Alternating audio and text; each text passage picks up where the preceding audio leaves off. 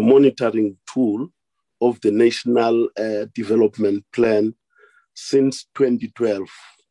Government has been implementing the plan. We further invited Stats SA to account to the committee about Census 2022 project in terms of successes and challenges encountered. With those few words, let me now introduce the Deputy Minister Kekana to make her opening remarks before the presentations. With those few words, can I invite you, Honorable Minister? Deputy Minister, sorry. Thank you very much, Slalo. I'll be guided by you because with me is Statistician General and his team, as well as the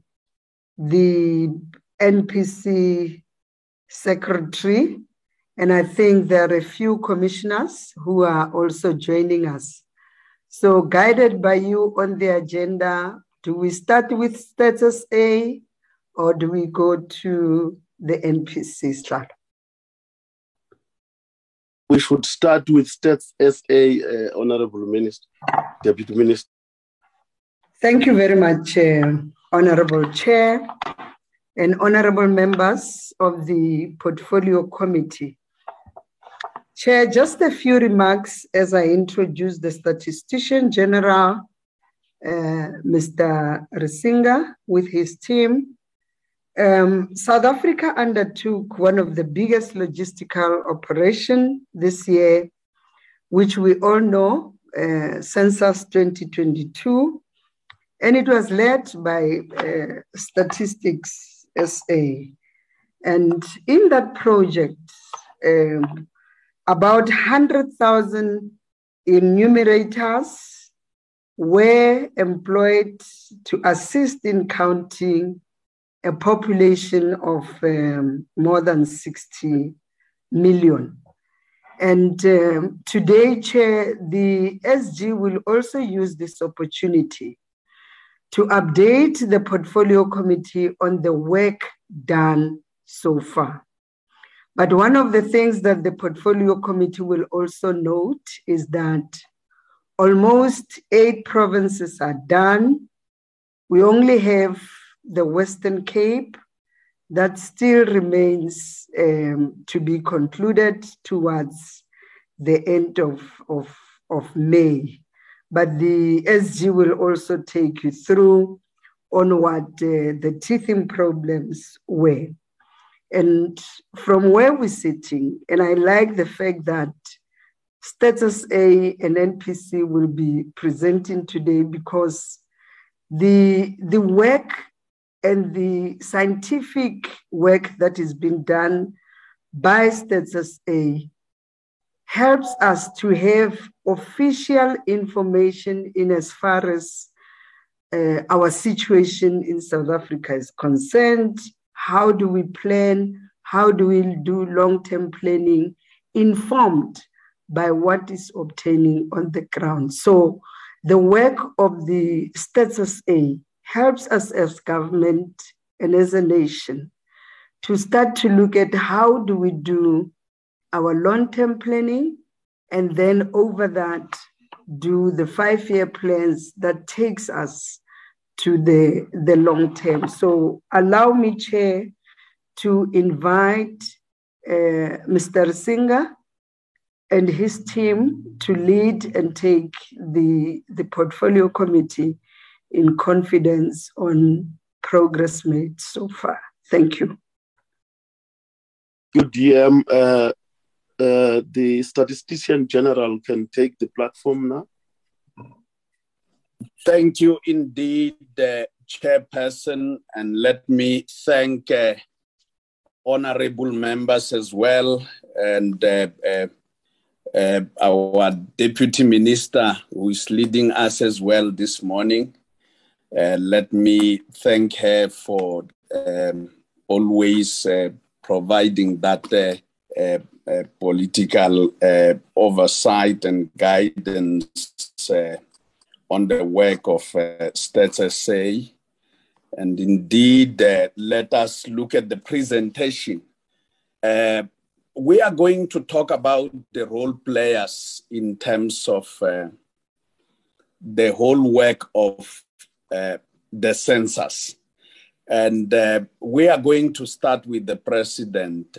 When the census results are ready, the president will announce the release of the census results. I need to stress this, Chairperson, that the president does not release the census results because the president doesn't have pre-sight. So even when the minister, and that applies also to the minister, when the minister and the States Council go and see the president to prepare for the release of census results, Council only talks about the veracity of the methods and say that, Mr. President, we are comfortable that the results, the statistician general may release the results. As I said, this applies to the minister who prioritizes the work program of Stats SA on the advice of the statistician general and council, and monitors the performance of the statistician general. And as regards methods, the minister cannot interfere with the powers of the statistician general in the manner and time of a statistical collection, the form and extent and timing of the release of a statistical information. And this has been upheld from the beginning of our democracy. And indeed, the statistician general, as regards the census, causes a population census, but also determines the collection, compilation, and analysis of official statistics, the time and manner of statistical collections, the form, extent, and timing of statistical releases.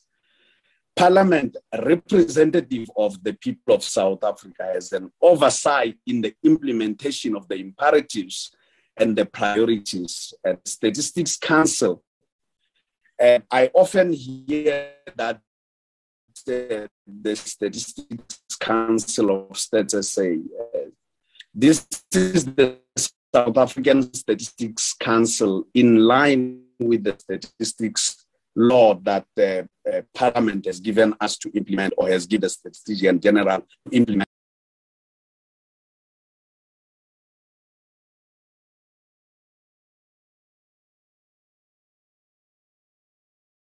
It seems we have lost the statistician general. The system has kicked him out. Can you, whoever is responsible, can you try to bring him back?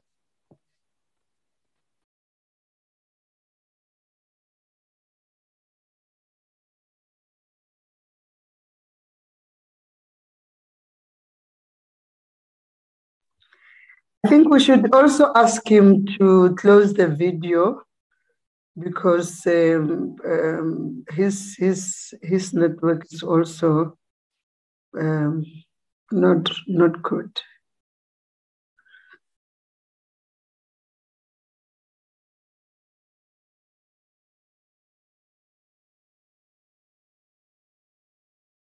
If he is back, I will be advised. Can you check that, Mastole? He is not back, Chair. Once he logs in, I'll accept him automatically, Chair. Thank you. All right, thanks.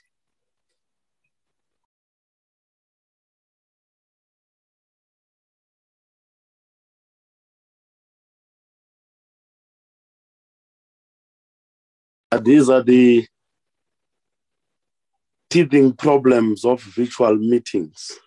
We shall bear with that because the reception is not good everywhere in the country. We shall bear with him. Sorry, Chair, this is Sheila de Klerk from Stats SA. The SG says that he's busy connecting. I must just apologize for him, but he is connecting at this point. Thank you. Okay, we will wait for him to get in.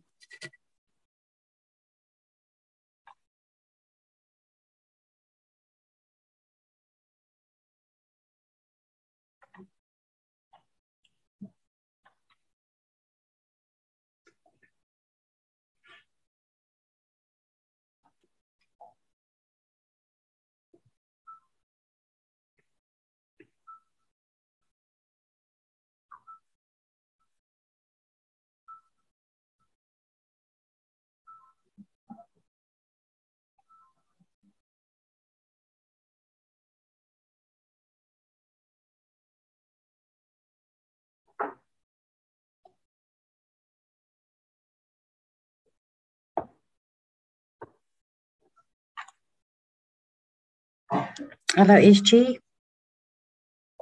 Okay. SG, are you waiting? He is not in as yet. He's not in as yet. Is there no one in the department who can take his place? Good day, Chair. It's Ashwell Jenica here. Maybe I could go on with the presentation while we wait for the SG. I suggest we do that in the interest of time. Thank you. Celia, put on slideshow, please.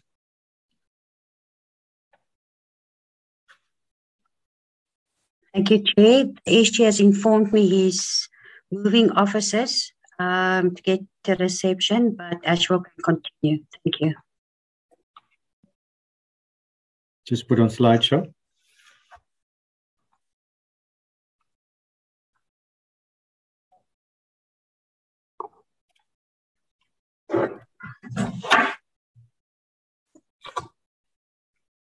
Next slide, Celia.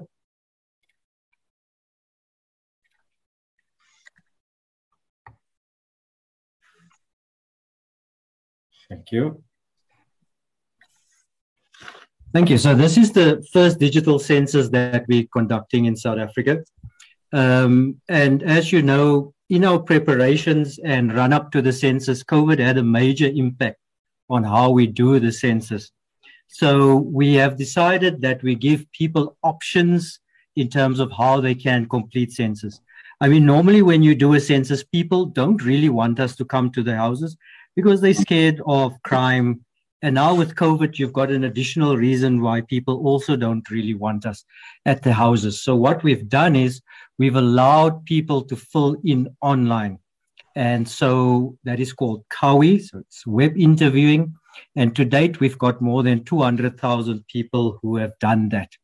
Then we've also allowed people to choose whether they want telephone, and we call that CATI. And we've got about 67,000 people that chose that form of collection. In terms of in-person interviewing, we've now just reached over 18 million questionnaires that's been completed in person. And those are the three modes how we're collecting with our digital census. Next slide, Celia.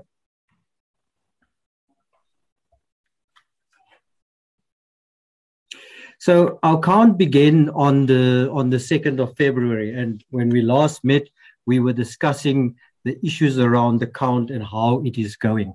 Next slide. So here you see the full run up to the census. So we had census night on the 2nd of February. And when we count people, we always ask them, where were you on census night? Because we want to have a snapshot of what's happening in the country. We asked people to register then and to do the online. At the time, the take-up wasn't as we thought it would be. We thought more people would choose the online, but we found there's some bit of issues around people completing that. So on the 14th of February, we started face-to-face data collection. And then at the end of the month, we extended up to now. We are only in the Western Cape extending up to the 31st of May. And then the 1st of June, we'll do the post-enumeration survey. So the post-enumeration survey is done based on a 1% sample. So we go to 1% of all the dwellings in South Africa. And we then ask people whether they were counted in the census.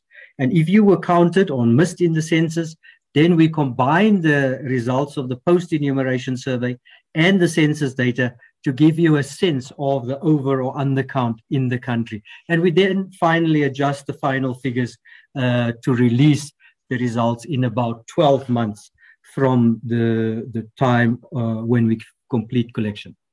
Next slide, Celia.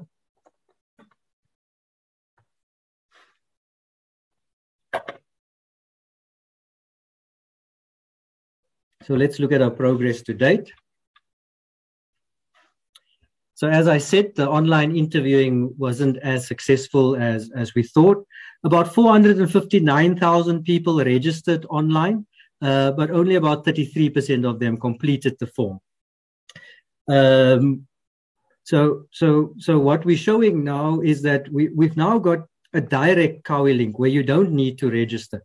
And we find that about 80% of the people who's using that is successful in registering. Sometimes with the network issues around the country, you find that people start the process, but they don't complete it.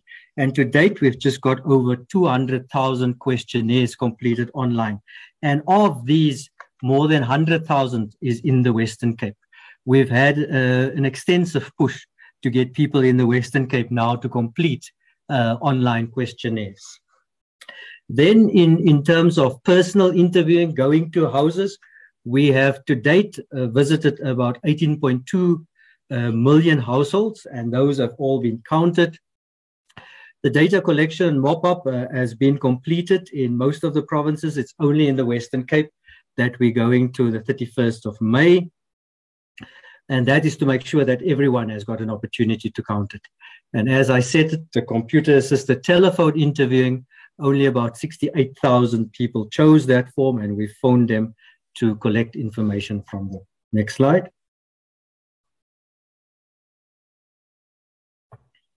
Just to give you a sense of where we are in terms of performance to date. So all provinces that you see with a tick, they've closed down. And the only process that's underway there is when people still ask to be counted. And then we give them the online link because everyone who wants to be counted should be counted.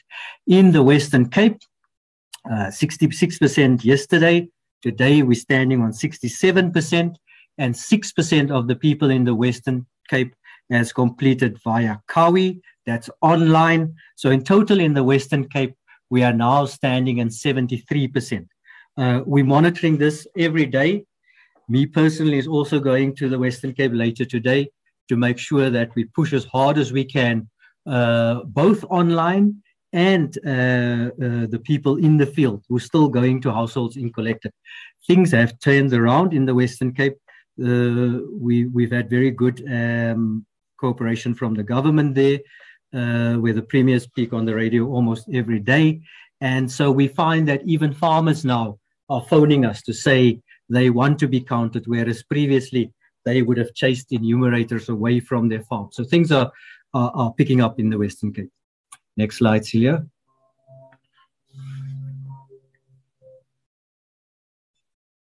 Okay, so what were the issues that we were struggling with, and why did the census take longer than we anticipated? We must remember that this is the first time ever that we're conducting a census under COVID. And whereas censuses are normally very difficult to do, I mean, as the Deputy Minister said, you're talking about 100,000 people counting more than 60 million dwellings. And this in a country where people don't normally, and this is door to door. So you go to every door and you ask people. And as South Africans, we generally don't appreciate people coming to our doors.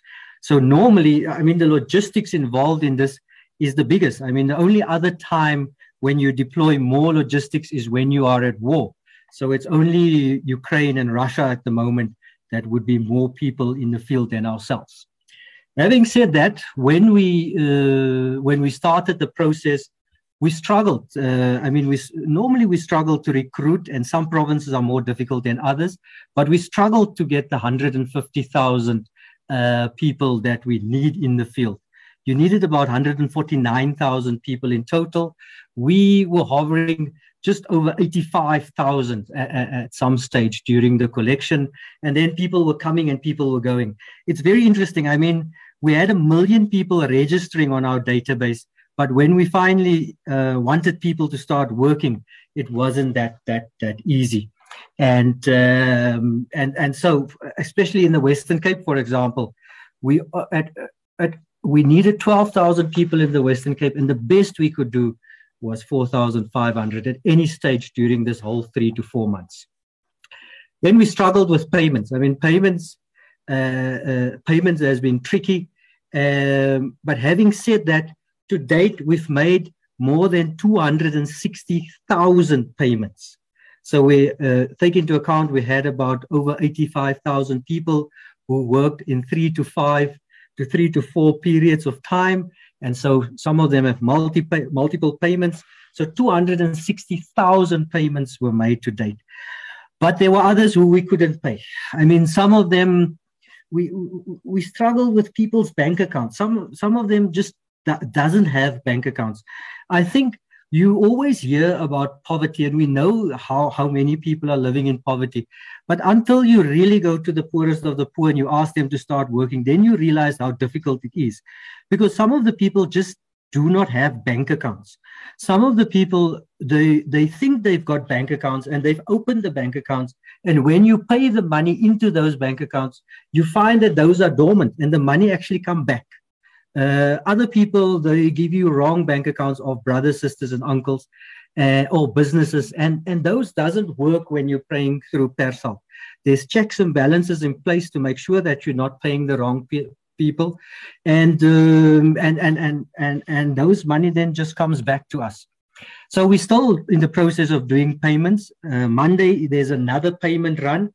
So we're currently collecting from all those people who we didn't pay up to date, and we'll make sure that those payments will go through. When we started off, we needed 5,000 cars to do the operations. We've got people called field operations officers, and each of them have got cars. And the reason why they've got cars is to go out and deliver our documents to the field workers, to get information, to help sign contracts, and all the logistical arrangements around that. We struggled tremendously to get cars. Rental agencies sold their cars during COVID to try to make ends meet. And when we came and we said we needed 5,000 cars, many people tendered and they say they have got the cars. But when you say deliver, you finally found that people are not up to it. Refusals and non-responses are a big thing. Until there was a big push from mayors and the premier in the Western Cape, we found that many of the farmers would chase our people away. Many people bluntly refused. They said, my husband said you shouldn't come in. And then our enumerators are just turned away. And just remember, our enumerators are sort of matriculants that's unemployed. So when they get chased away, it's not like they could put up a strong argument for any other thing. So this has been a strong issue that resulted in us struggling to get data. We've now got a big push, especially in the Western Cape, and we find that things have turned around. Next slide, Celia. Okay. In terms of employment, I've mentioned that we wanted 149,000. We only got over 85,000. And this gives you a sense of the number of people that we get in the different districts right around the country in terms of EAs that people applied in. So what you find is that in areas like, let's use the Western Cape, like Khayelitsha and Nyanga, you would find there's 6,000 people applying, and then you only need about 200 people there. But in areas like Bishop's Court and now I'm running out of areas, the well-off areas, the middle class and well-off areas in all suburbs around the country, you find people are not prepared to work for 264 rand a day. So you had a mismatch between where we want people and where applications came from. So I mean, if you now employ people where they don't stay, you've got a problem that you need to provide transport. And we didn't want to provide transport, so we wanted to employ people where they live, and then that initial process is then cheaper. Eventually, we found this doesn't work because people are not applying where they live. And so we had to, as the process evolved over time and we went into the second phase, we had to put sweeping teams together where we move people from place to place. Thanks, Celia. Mentioned fleet shortages around the country. So these were the vehicles required and that we got over time. Refusals and non-responses. So it shows you as we started up, the refusals initially was low. And this is how the process works. So initially you get to those who are easily to count. In your rural areas, people don't generally refuse. In your informal settlements, people don't chase you away where you come to count. They want to be part of the process. They want to show you that they are lacking the resources that government needs to supply. But as you go on and you get into the middle class and your more richer people, you find that the refusals also pick up. So that's over time. Next slide, Celia.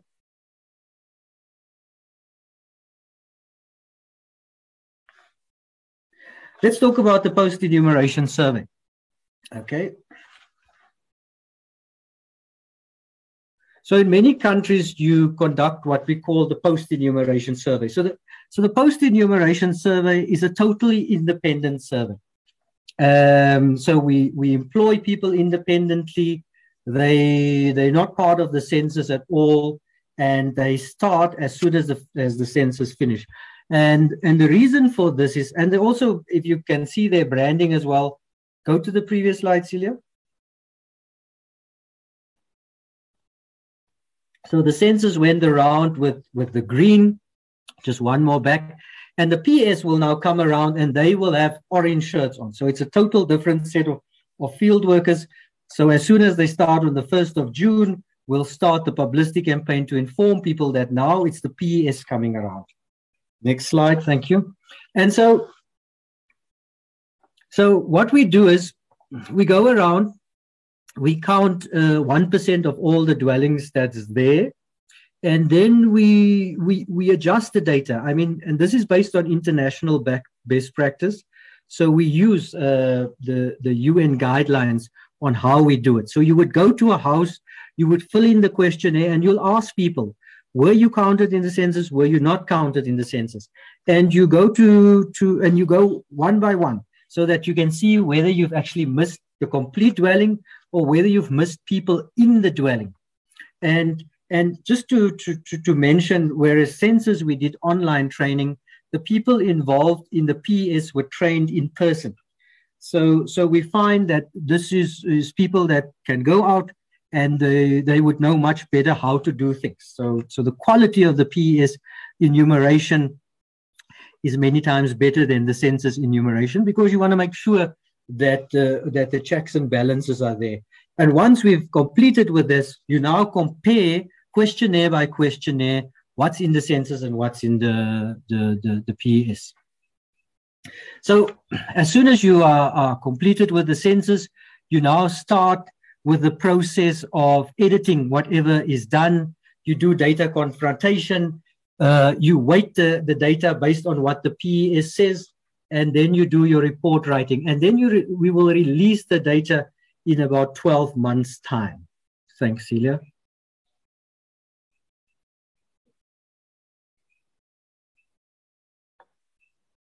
Okay, so let's talk about the role of the Statistics Council.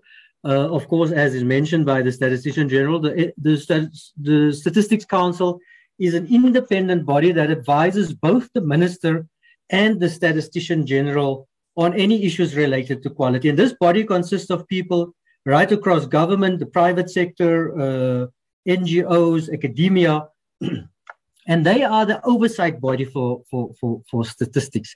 And they look at the plans of the census and the methods that's involved.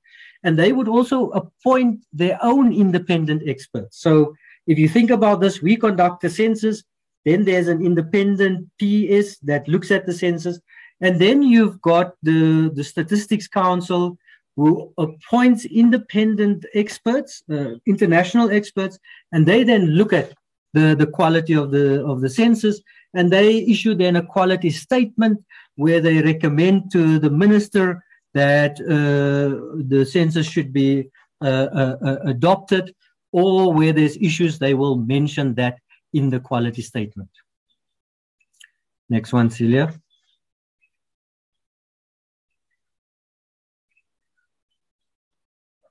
I think, Chair, at this stage, Ntsiela Kuala. Let me hand over to the Statistician General again if he's back. Thank you. How do I switch on this? Chair, I was able to come back much earlier, but I allowed Ashwell to continue presenting. Thanks, SG. I wanted to tell him that, and that we'll be ready for questions when the portfolio committee will be engaging on the report. Thank you very much, Ashwell. Thank you. Honorable members, may I suggest, in the interest of time, that we get the second presentation, but before that, we allow the Deputy Minister to introduce that presentation, and then we discuss those together. If my suggestion is welcome.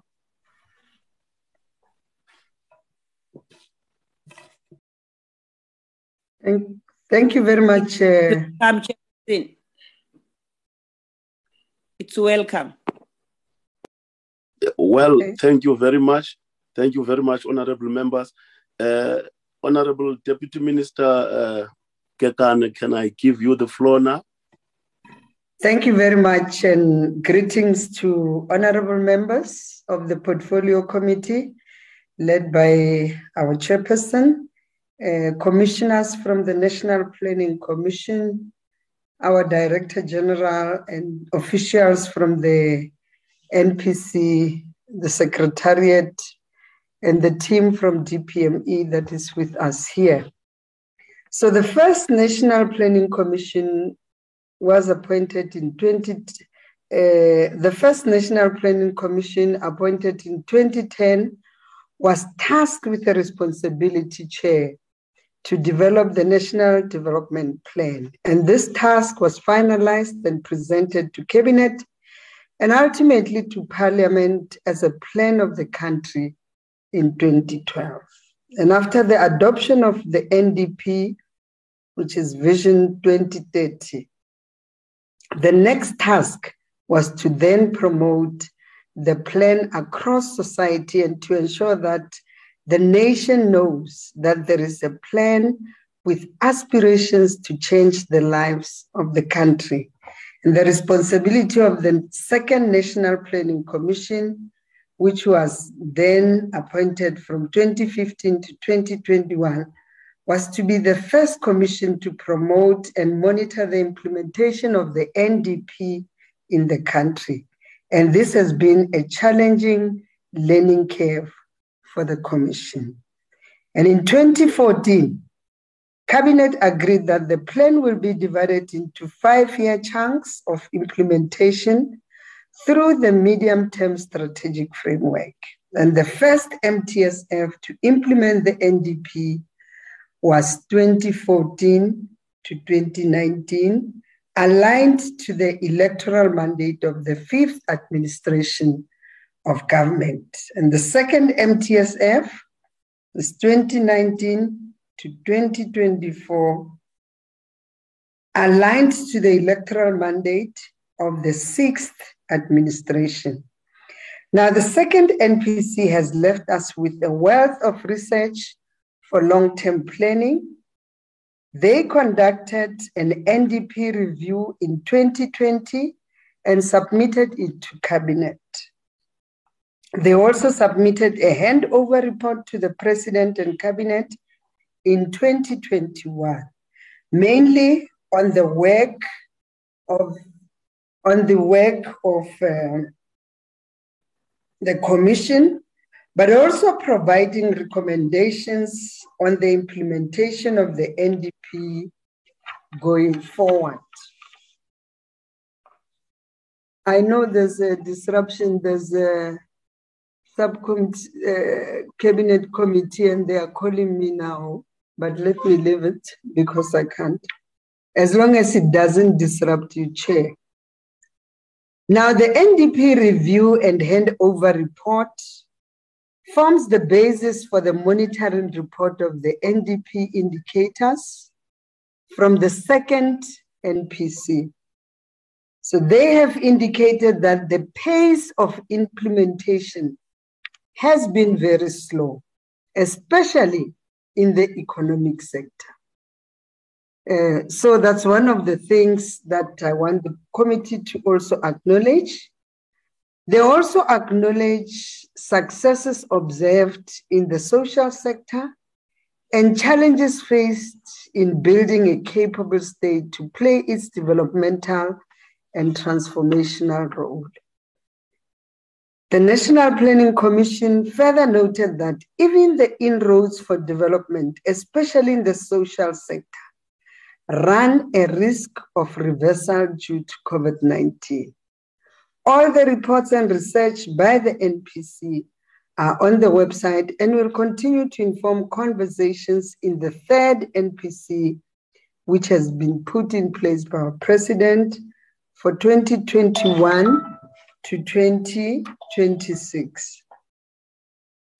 The details on the progress made in implementing NDP to date are in the presentation that we are going to make today.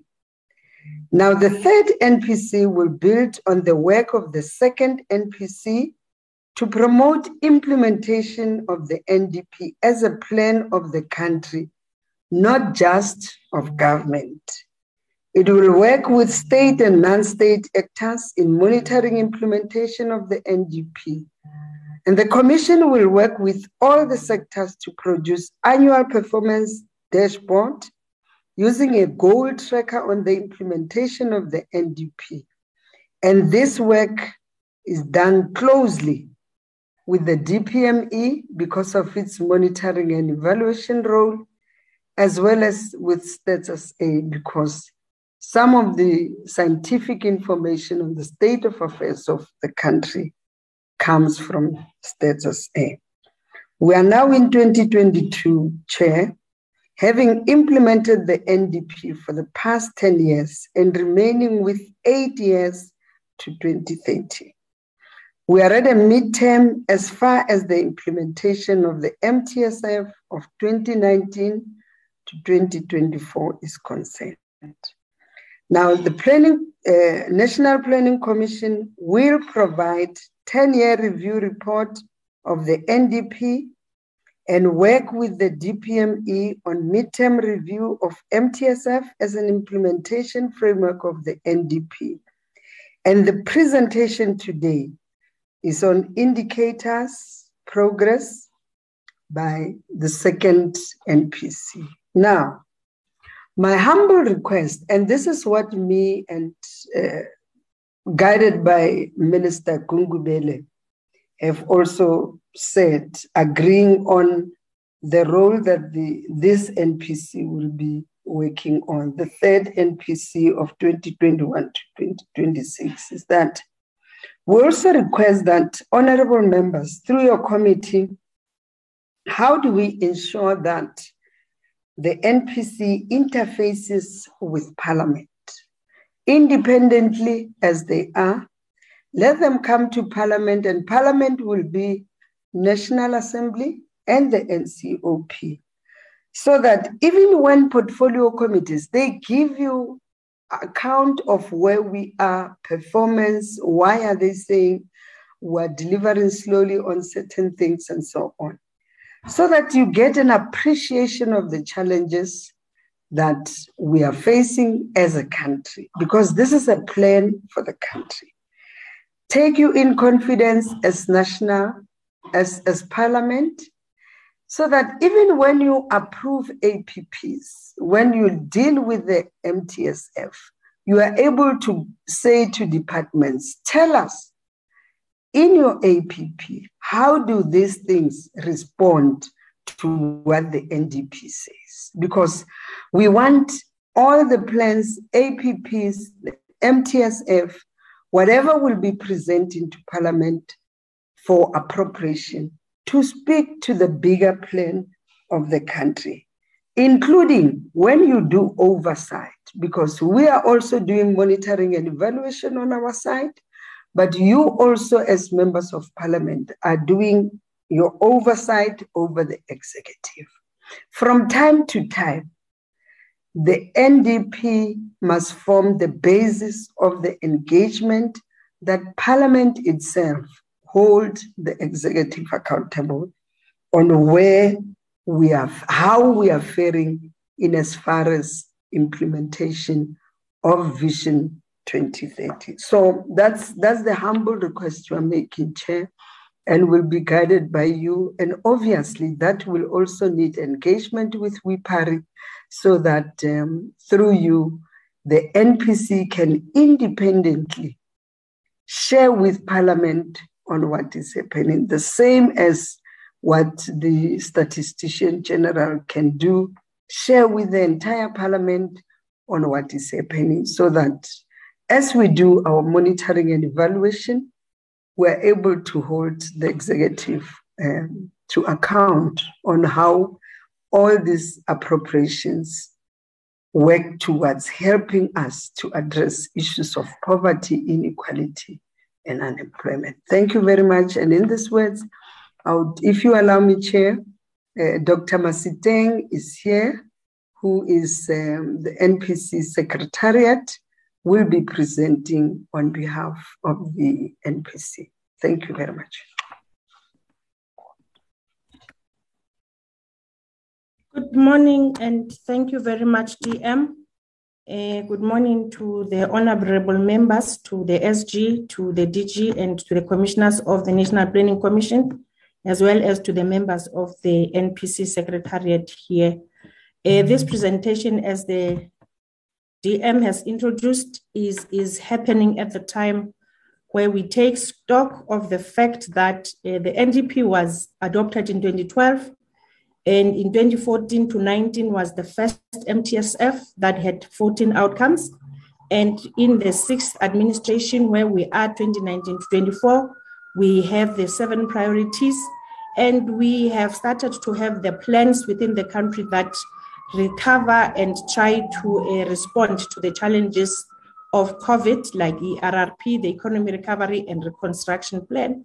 And we also have the responsibility to continuously respond to the current changes, like the July unrest, as well as the current disasters that we see, as these are the shocks that will continuously disturb and hamper the progress towards implementation of the National Development Plan. The National Development Plan review was done by the NPC in 2020, and we have also seen the review of the MTSF by DPME. As we do these reviews, they are meant to ensure that the country is able to continuously identify the priorities, making sure that there is also trade-offs in terms of implementation as we move towards the remainder of 2024 and with the pathways to 2030. This is about continuously now pondering around the National Development Plan, implementation frameworks, improved and coordination mechanisms towards 2030. In terms of the reason why we need the long-term planning, it has been outlined in the revised Green Paper for the National Planning Commission as it was published in 2010, that the country continues to need long-term perspective. The Green Paper indicates that to reduce poverty, to reduce extreme inequalities, to ensure that there's growth and development, to strengthen institutions, and to build the nation and ensuring that there is a developmental state. These are all long-term projects. Therefore, within a single term of government, this cannot or may not be attained. But the monitoring that is done is to ensure that we are taking stock of how far and how well we are faring towards these long-term development programs, projects of our country.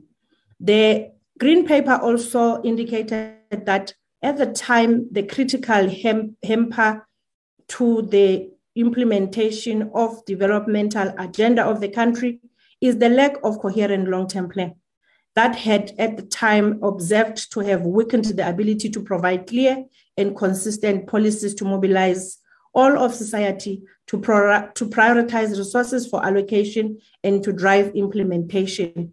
And I think the response was then the implementation and the launch of the National Development Plan as the first coherent long-term plan of the country.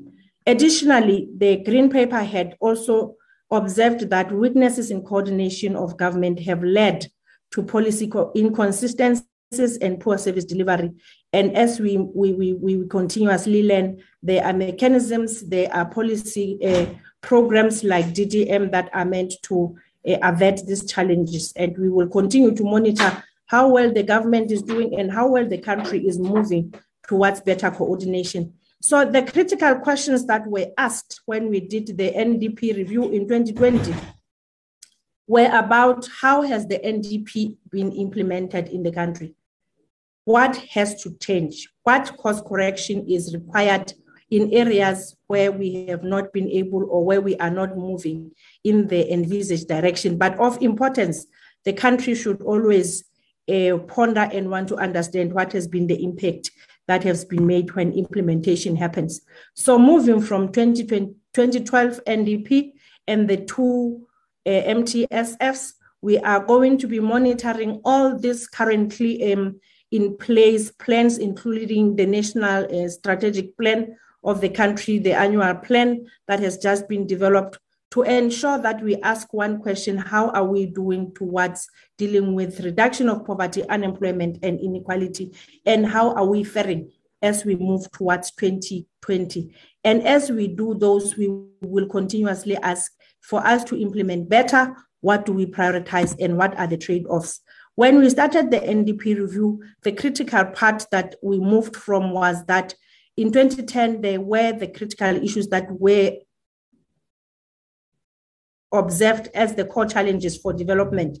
And this way that by the time the NDP was launched, the observations were that there is too few jobs, there is divided communities, there were corruption, there is a need to build a capable state.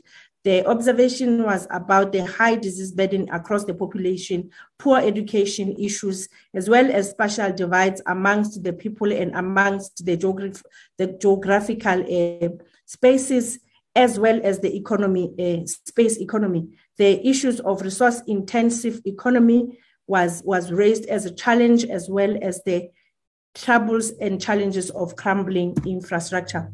Now, we also looked at the external, internal factors that have also shaped or challenged the progress towards the development in our country. This includes that there is a multiplicity of plans that need to be integrated, the issue of globalization, and currently we are also dealing with the challenges of global pandemics or shocks or challenges of disasters.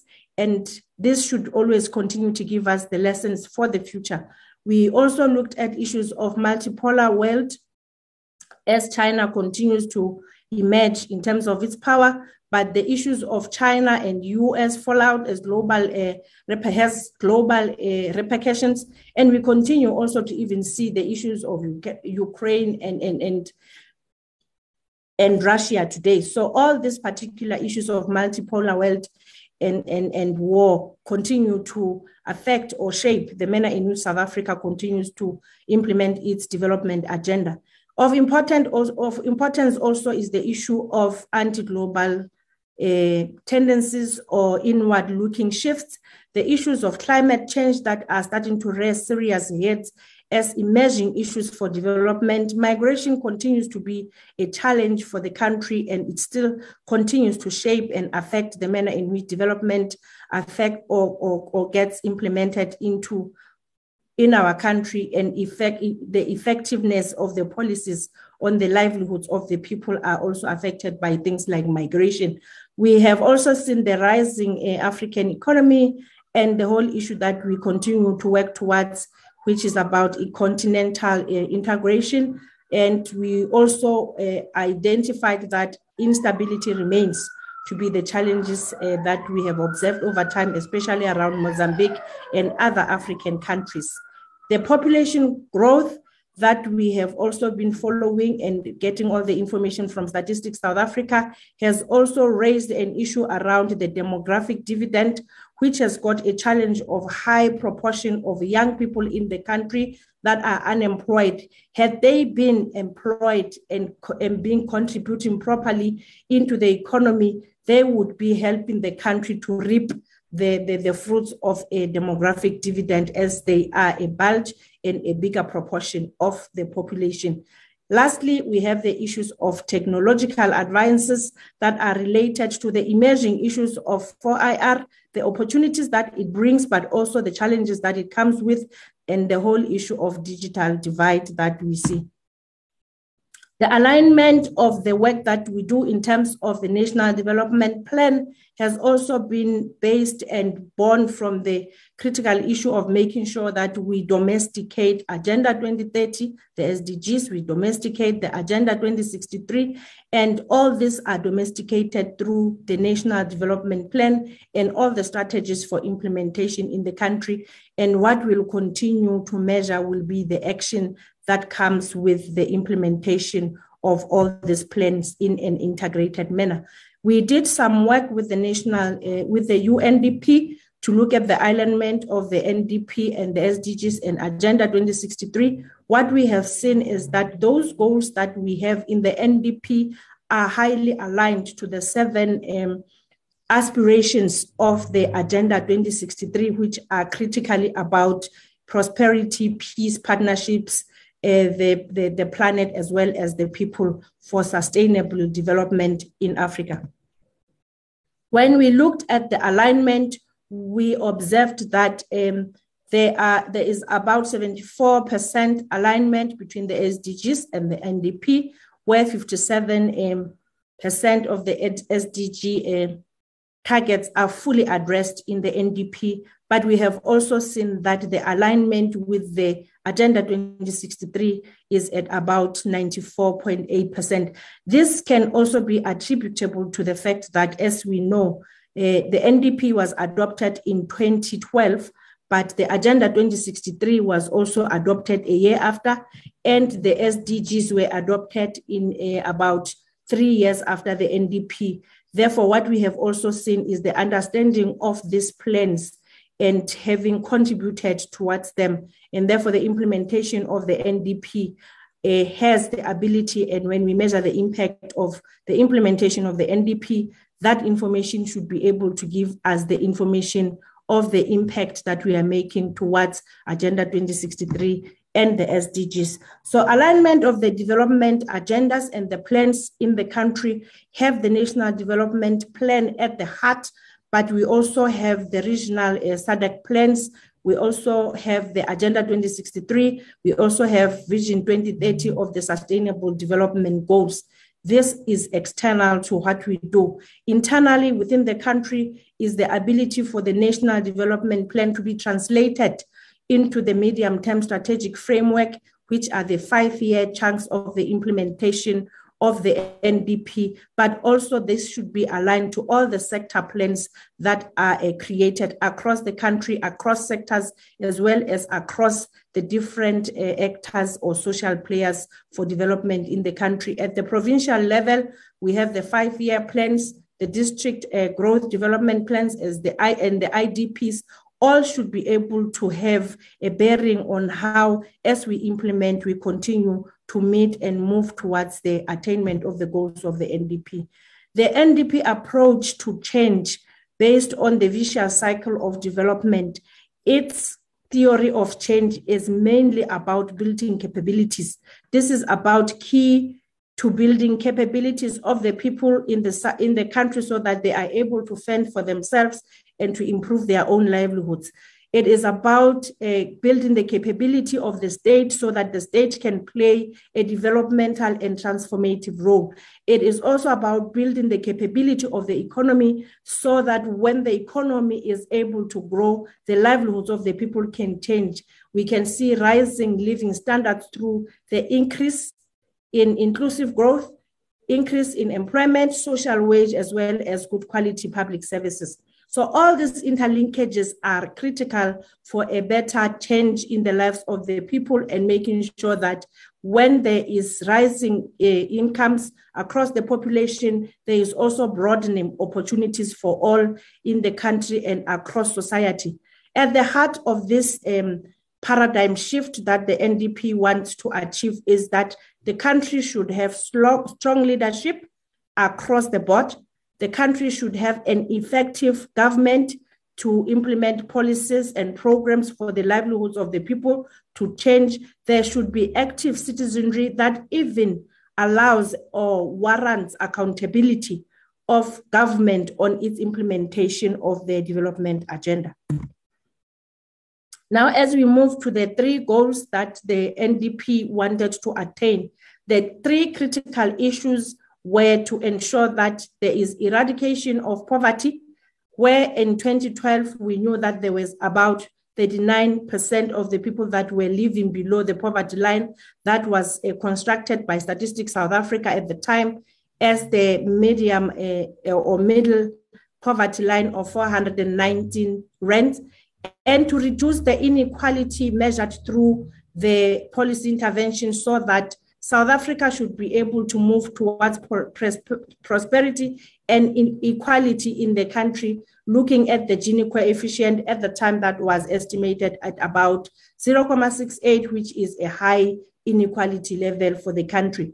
The country at the time envisaged that for this, South Africa has to grow the economy by about 5.4% per annum over the 20 years towards 2030. And it was also aspired and envisaged that the country should be able to create 11 million jobs. And then as we move into the next slide, then beyond these three NDP goals, challenges, or the triple challenges for development, are how we have fared in terms of the different indicators. The first indicator that we have looked at has been how are we doing in terms of the reduction of poverty. When we started working, we realized that the poverty rate had improved significantly as we approached 2011. But after 2011, there has been a stall or a regression in terms of the reduction in the levels of poverty. What we have seen is that those living below the lower bound poverty line decreased from 51% of the population in 2006 to about 36.4% in 2011, which was a good progress. But unfortunately, that has increased again to 40% of the population when we measured it in 2016. The issue of social wage has played an important role, but the effects of COVID-19 have emphasized that it is more needed and should be able to play a more transformative and developmental role. As we see, the key is about raising employment, ensuring that there's stronger service delivery, and that there should be a reduction in the cost of living across the people in the population.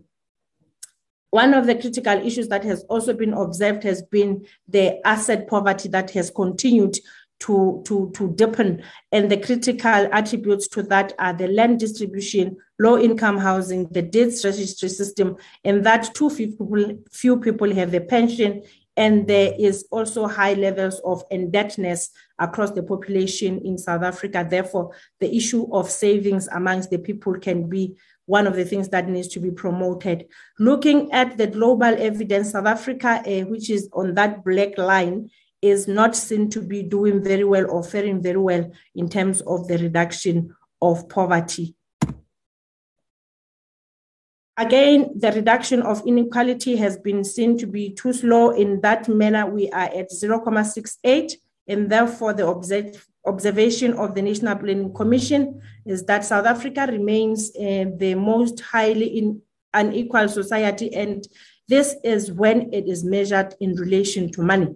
The critical issue of wealth inequality continues, where we still see about 5% of the wealth in the country in the bottom 40% of the population. And therefore, that is the population that would be sitting in what we call real and serious poverty that needs attention when we want to make a change or move the needle in terms of reduction of poverty across the country. And the most significant difference in South Africa is that the middle class, or those that are in the deciles 5 to 9, have also a very small asset base. And this will have significant impact as we look into the pathways for the intergenerational class mobility in terms of dealing with inequality. The third indicator that we looked at is employment. That shows that the employment has grown over the years, but does not meet the target. And immediately we can also observe that there is a challenge that we will not meet the envisaged levels of employment to reduce the levels of unemployment. There has been 2.5 million jobs that have been created between 2010 and 2019. While there has been that increase in the number of people who are employed, there are also critical issues that arise. The employment shortfall was at about 1.5 million, which then stood at about 60% of the target. The falling employment was observed within manufacturing that lost about 313,000 jobs. And the share of small firms to a total employment in the country has declined from 64% to 55% between the year 2008 and 2015. And there has not been a serious growth in the absolute numbers in the share of small firms. We have also seen a serious stagnation or even increase in the number of young people in the country that have been unemployed. We have also observed that COVID-19 is even making it harder for the country to move in terms of dealing with unemployment in the country. In terms of the economy, we have also made an observation that the growth of the economy in the country has continuously been slow, and the capacity of the economy to be able to change the lives of the people or for the incomes to rise in the households or across the population has also declined. And the issue of the population growth that is higher than the growth of the economy is also posing a challenge that we will continue to move towards being poorer than fighting employment and fighting poverty and reducing the levels of poverty and inequality. The other part that we have seen here was also that the other countries have also been seen to be moving at a higher level in terms of dealing with the issues of unemployment, but also the issues of GDP per capita at a constant value have also shown that South Africa is faring very low over the years when we look at the trend between 1960 and 2018. Now, the critical issues that are being raised by the NPC on the economy are that the pattern of the economic growth does not generate the jobs, and the livelihood opportunities are not at the required scale to overcome unemployment and poverty. Then they raise the critical issues of deep structural challenges. This includes high levels of concentrations across many sectors, barriers of entry for the small and medium enterprises, the decline in manufacturing, the issue of misalignment between skills and the demand and the supply, and then the highly polarized raise a serious issue of internet. On building human capabilities, the first issue that they looked at was the demographics that indicated that the Population was meant to grow to 58.8 million by 2030, but the country has been able to estimate that we are already at 60.2 million, and this will have issues and implications for meeting the development targets, but also a serious issue for the youth development. Critical issues were around life expectancy, which is envisaged at 70 years, but we have seen it to drop by 3.5 years in 2021. We have also seen the critical issues of social protection that need to continue to improve.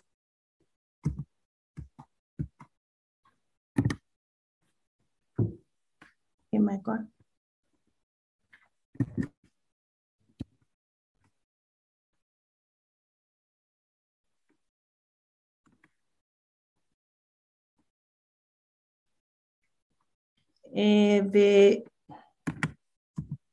Okay.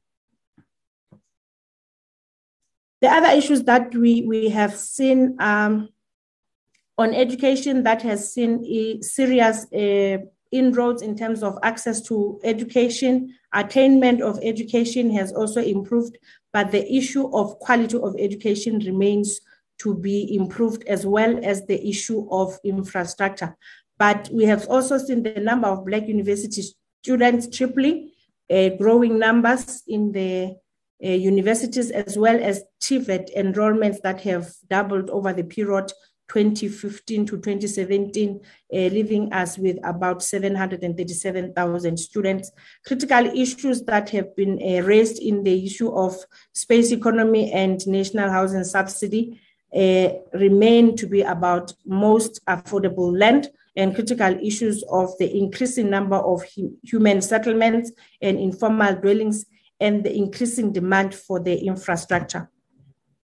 The capabilities area also has seen that the rollout of social protection has seen and made inroads, especially for the poor and vulnerable citizens and communities. This has been supported, yes, by the fiscal support policy through the, for example, social grants, delivery of basic services, health and education. But an observation is that many of the poor households in the country continue not to benefit from full range of available funded provisions. The last part that we looked at was building a capable, ethical, and developmental state. And on this pillar, the NDP had envisaged that the state should be capable and should be able to be transformative and should play a developmental role. It should also be able to grow the economy. It should also be able to deliver the services. This should also be done in a well-coordinated and functional. Public institutions should be built and created, and we should also continuously strive for a capable, ethical, professional public servants within the public or within the state. The current challenges that have been identified in building the capability of the state has been the unstable political administrative interface, the lack of coordination, unchecked culture of silos, fragmented planning, high levels of corruption, as well as the issues that have been observed within the JCPS. And this include inadequate visible policing, court backlogs, as well as the lack of capacity within the sector.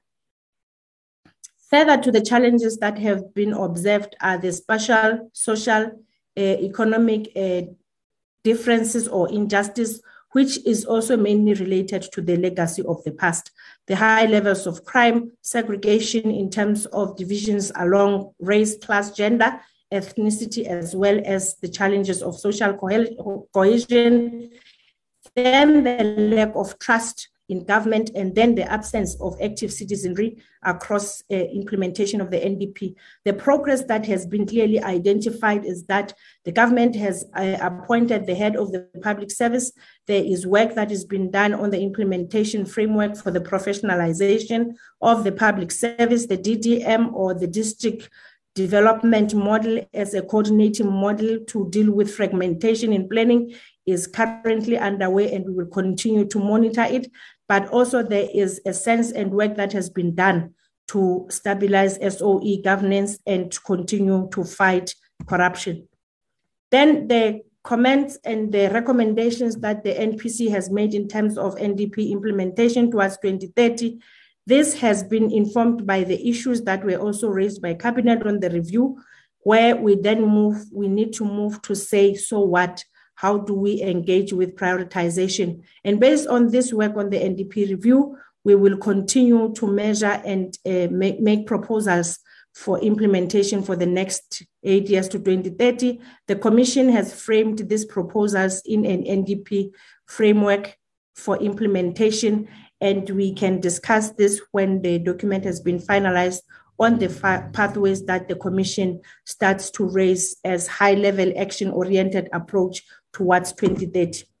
Now, on the why and what needs to be done, the work is that the Commission is recommending to the economy or the economic sector of the country that in the long term, the country should strengthen foundations of economic development, and it should address the following issues: change of ownership, implementation of transformative policies, dealing with the issue of the land and expanding the infrastructure, especially in the agriculture, but dealing with the issues of tenure security as well as extension services.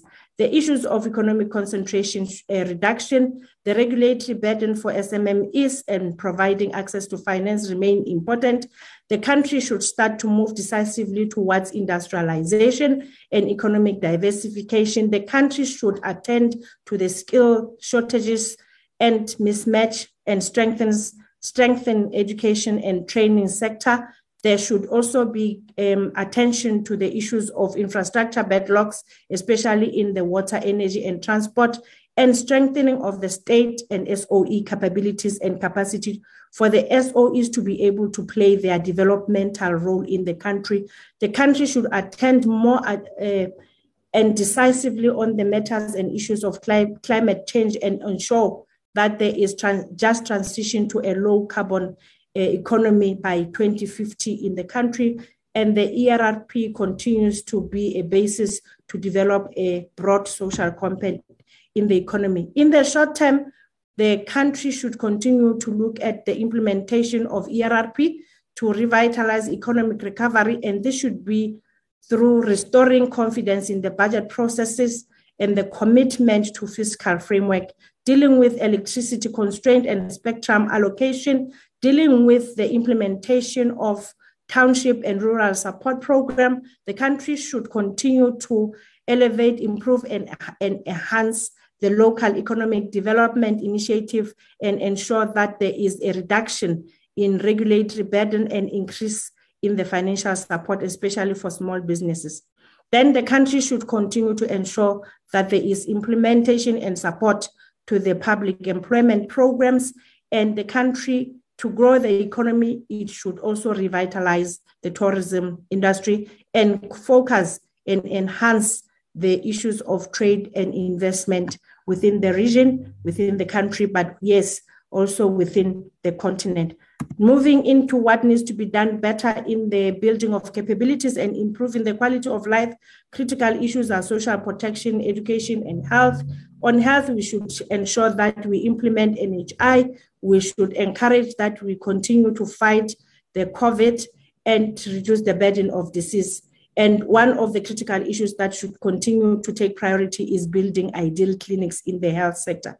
The education sector should also continue to improve accountability to ensure better education outcomes. This can also be attributed to ensuring that there is effective leadership and management. The country should accelerate implementation of ECD policy, especially in terms of the first 1,000 days of the livelihoods of the children in the country.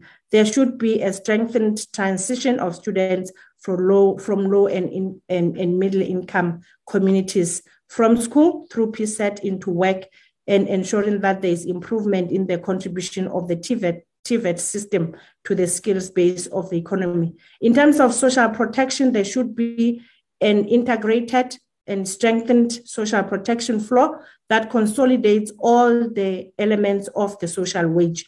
And this should be able to enable opportunities in the country for further development. Specifically, the country should start to implement and start to think more on the trade-offs of what should inform and what should be in the basic income grant, as it is supposed to be able to help those who are in the ages of 18 to 59 years. And these are the people that constitute about 83 million of the population, of which we have also observed that 7.3 million of them are not economically active. And these are the people that live in extreme poverty. In terms of building the capability of the state, the critical issues that should be dealt with is ensuring that we deal with the political administrative interface, dealing with anti-corruption strategy, implementing the integrated crime and violence prevention strategy, and making sure that there is demilitarization of the police services. The issues of Chapter 8 or the issues of human settlements, the country should implement DDM. There should be a cohesive national spatial framework and the implementation of what we know as the NSDF moving forward. The country should continue to address spatial inequality and the challenges of the past, and should be able to create better quality public transport and ensure that jobs are created more and closer to where people stay. And there should be also urban township attention. There should also be a deliberate action towards improving active citizenry, rallying the population, the rest of the country behind the implementation of the plan as the plan of society, but also reinvigorating the ability to ensure that social cohesion initiatives are taken into cognizance to unite and to continue to build the nation. And of importance, the country should continue to work towards building trust between the state and citizenry. As we move to what would be the requirements for better implementation of the NDP, the key principles and requisites are that the successful implementation of the NDP depends on availability of resources, recognizing the prevailing constrained fiscal space, but the country should continue to make trade-offs. The country should make it a point that we prioritize and are decisive in what needs to be done and not deal with everything at the same time. The other requirements that the country needs to attend to when they implement the national development is that it should be implemented in partnership, co-ownership, and in collaboration. It should be a whole of government and a whole of society approach. There should be prioritization of importance. Lastly, the country should continue to strengthen monitoring and evaluation for the measurement of progress made on the implementation of the NDP. But ultimately, as we build a capable state, there should be stronger leadership. When the NDP was reviewed, some of the critical issues that were identified as the challenges for implementation was that the NDP did not fully materialize in terms of the prerequisite that we thought should have taken off. The focused leadership towards NDP being implemented as a plan for all, not just a plan of government, the institutional capability for the country to implement the plan, resource mobilization for the country for sustainable development, agreement on trade-off, social compact on how to tackle poverty, unemployment, and inequality remain to be the critical issues to deal with. But importantly, to translate policy and high-level aspirations was also a critical issue that was seen as a challenge. This requires robust monitoring. It requires monitoring and measurement tools. It requires standard and uniform, consistent indicators. And lastly, the implementation was also challenged by the institutional instability in the country, political administrative interface challenges, coordination weaknesses, as well as the levels of corruption. So these are the critical issues that need to be focused upon as we move forward to improve implementation of the National Development Plan. Moving forward, the method that we put into place is that the National Plan should be able to work with everybody, all sectors, all non-state and state actors in a joined-up government approach, working also in terms of all social partners to collectively measure NDP, but not only to measure. All partners should be able to start to say what has been my contribution towards the implementation of the NDP and what impact has my sector or my social environment contributing. And therefore, as the collective with the department at the center of government, we will continue to create a monitoring mechanism that should be able to make us understand the progress that is being made in terms of indicators from input, output, and outcomes, and ultimately how we measure the impact.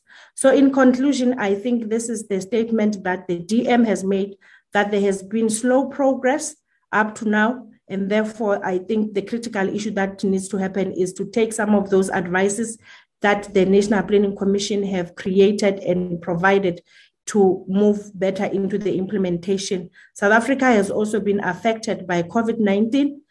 Social protection and social wage have played their part, but they become more critical now as the structural challenges of poverty have been borne bare when we start to see all the issues of the structural disasters, the shocks, as well as the pandemic that we are dealing with. The progress that has been achieved on some of the health educational indicators and services will also run the risk of being reversed, especially when the country continues to face the shocks that it is facing. Then ultimately, the advice to the country from the second NPC is that the overall priority for the country is to continue to strive and to fight to accelerate economic recovery and reconstruction. And to this end, there should also be focused attention on the role and capacity of the state to implement. And there should be deepening specific policy interventions and levers that are about developmental priorities, and this should be able to be informed by what has been aspired in the National Development Plan. The NPC will continue to assist, to promote, and to measure the implementation of the NDP between 2022 to 2030. There should be detailed planning that is based on proposals from the National Planning Commission, taken into cognizance in the current MTSF, but further on in all the plans as we move forward, including the other sector plans. In this year, we will conduct the 10-year review on the implementation of the NDP since 2012, building on all this work that we have just presented, but also starting to make sure that we crowd in the performance of all the other social partners and see how we measure how everybody has fared in the implementation of the NDP. And all the lessons that will come from this 10-year review will go to the next MTSF, but also to inform better implementation towards NDP by 2030 in the remaining 8 years.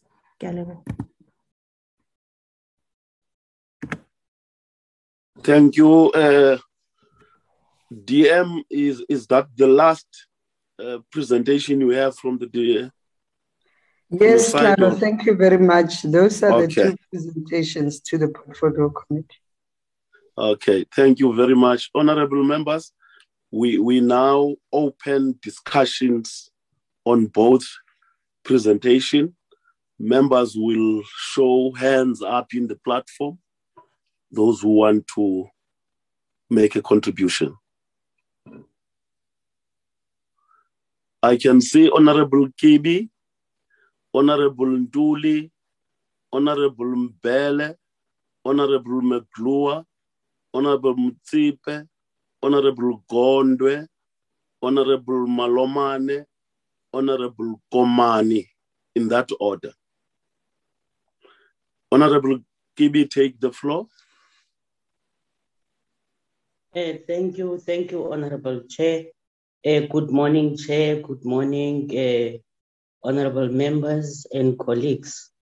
Chairperson, allow me to welcome and appreciate the presentations from UDPME and States SA. Although, Chair, I have a few questions to ask. Let me start with Stats SA. Honorable Chair, my first question would be, how did the fleet shortages relate to COVID-19 when all heavy restrictions were lifted and the state of emergency being abolished? And what contributed to the citizens of the Western Cape being not too keen to fruitfully use any of the digitized methods to be counted? Being an urbanized province, is the Map Up campaign helping? Honorable Chair, I also heard the presenter mentioning that in some areas, after sending a lot of their staff to go and do it physically or door to door, some of them were chased away from the houses.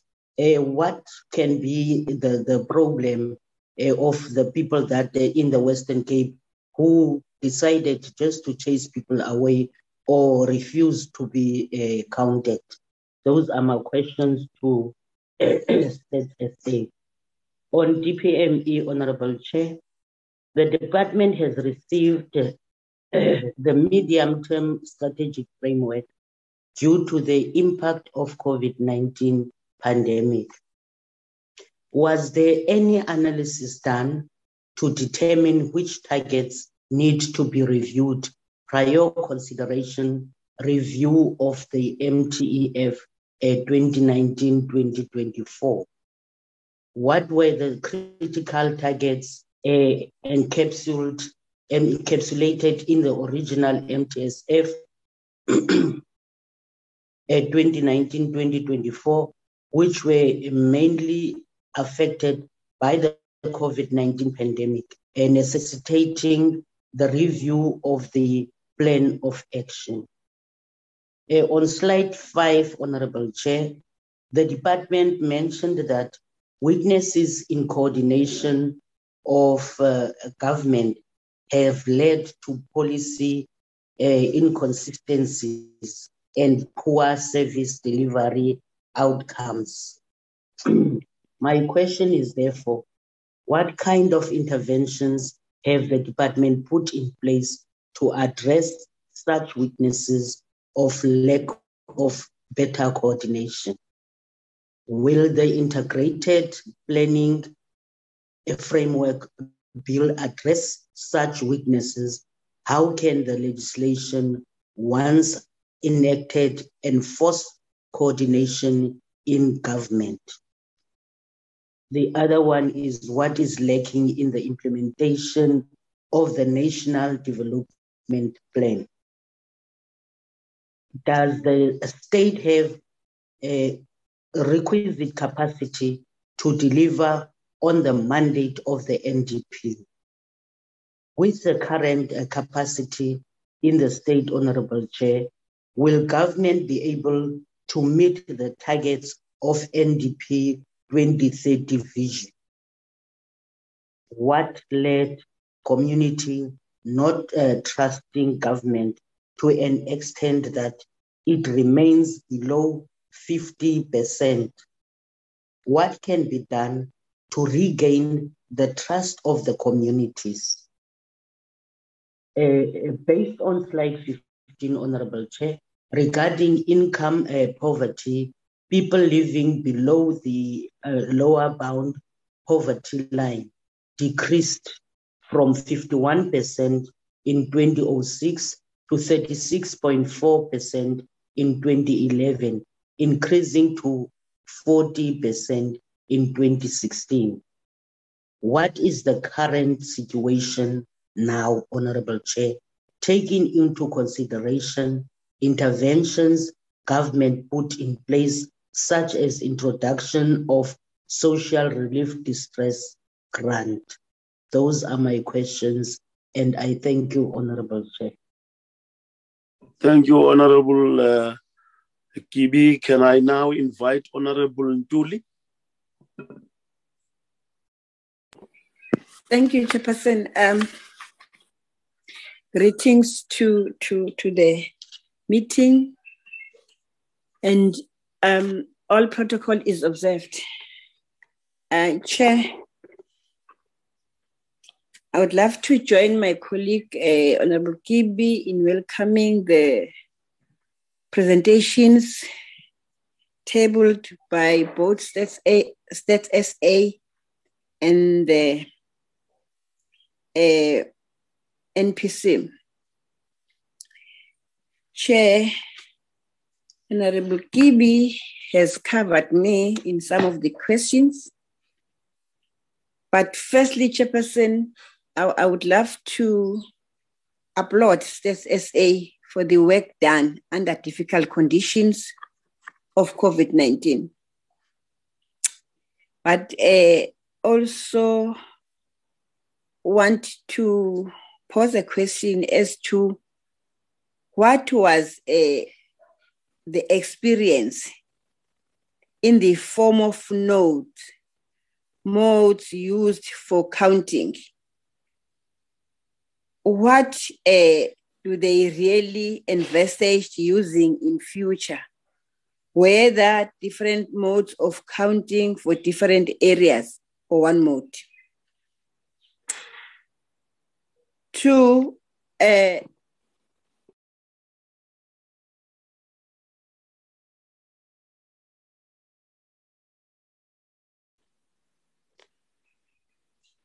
Chair, Western Cape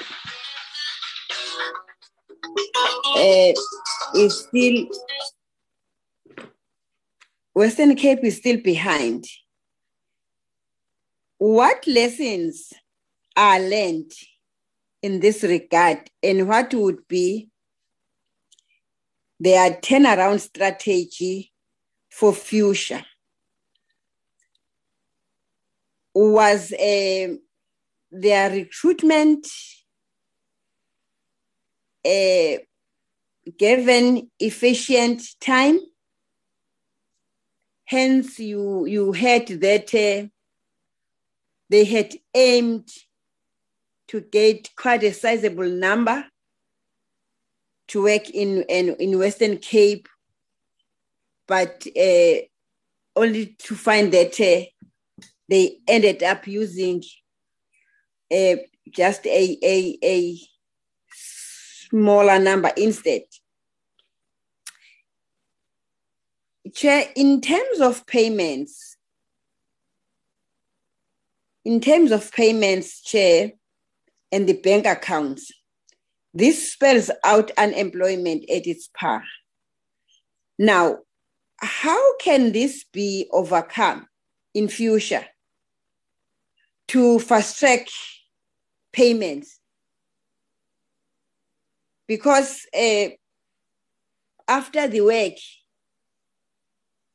everyone is expecting the payment and not maybe looking as to whose fault is this. How can Stats SA prepare fully on such issues, having experienced this? Chairperson, can Stats SA cite the challenges experienced in terms of network during this process in rural areas? That's all for Stats SA. For the Planning Commission,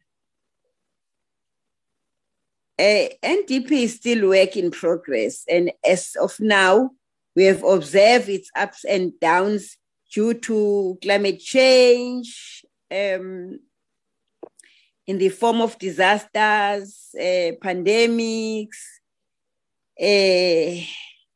etc. Now, can the Commission tell us as to what they envisaged planning moving forward under such conditions. Another one is that 3 country apex priorities has responded badly with the absolute decline in terms of the planning of the country. Your unemployment instead increased, the diseases left, right, and center, deaths increases. So what strategy have they devised to encounter this? And no more theory and mouth service. Practically, what is it that can be done to encounter this? For instance, you've got your NHI that has been forever in the pipeline, and yet the diseases are increasing. So my belief is that the Commission is in a better position to advise the country and to advise government in this regard. Another one is NDP reviewal yielding any fruits, or do you see any light at the end of the tunnel, in your view?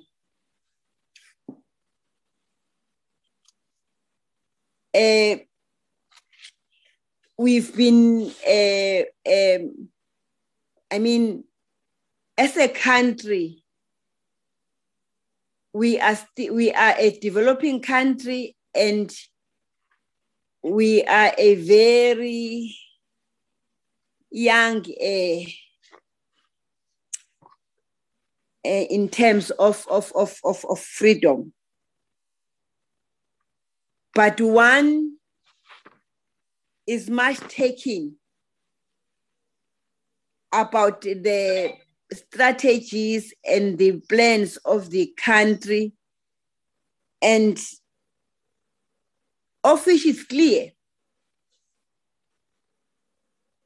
that some of them are not really yielding the fruits that are expected.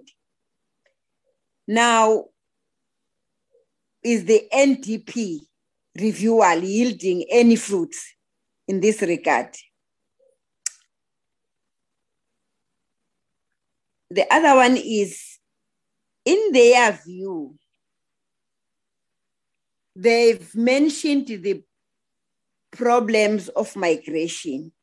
In their view, will free bordering of Africa seize the challenges?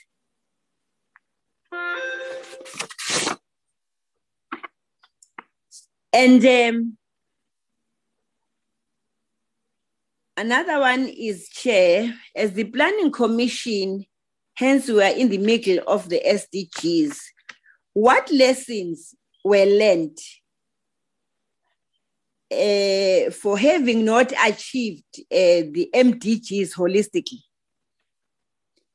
Have they compared the MDGs vis-a-vis the SDGs moving forward? In terms of the economy, the decline of the manufacturing, of course, led to lots of job losses. Now, is the country penetrating in agriculture and how can young people be pushed towards agricultural programs, of which may be creating more jobs in future? With the look of things, that agriculture can be our main economical spin-offs. How can then it be made attractive to young people, and not them depending on things that are not easy to find? Because if you talk of agriculture, the land for farming might be not enough, but it's there. Thank you.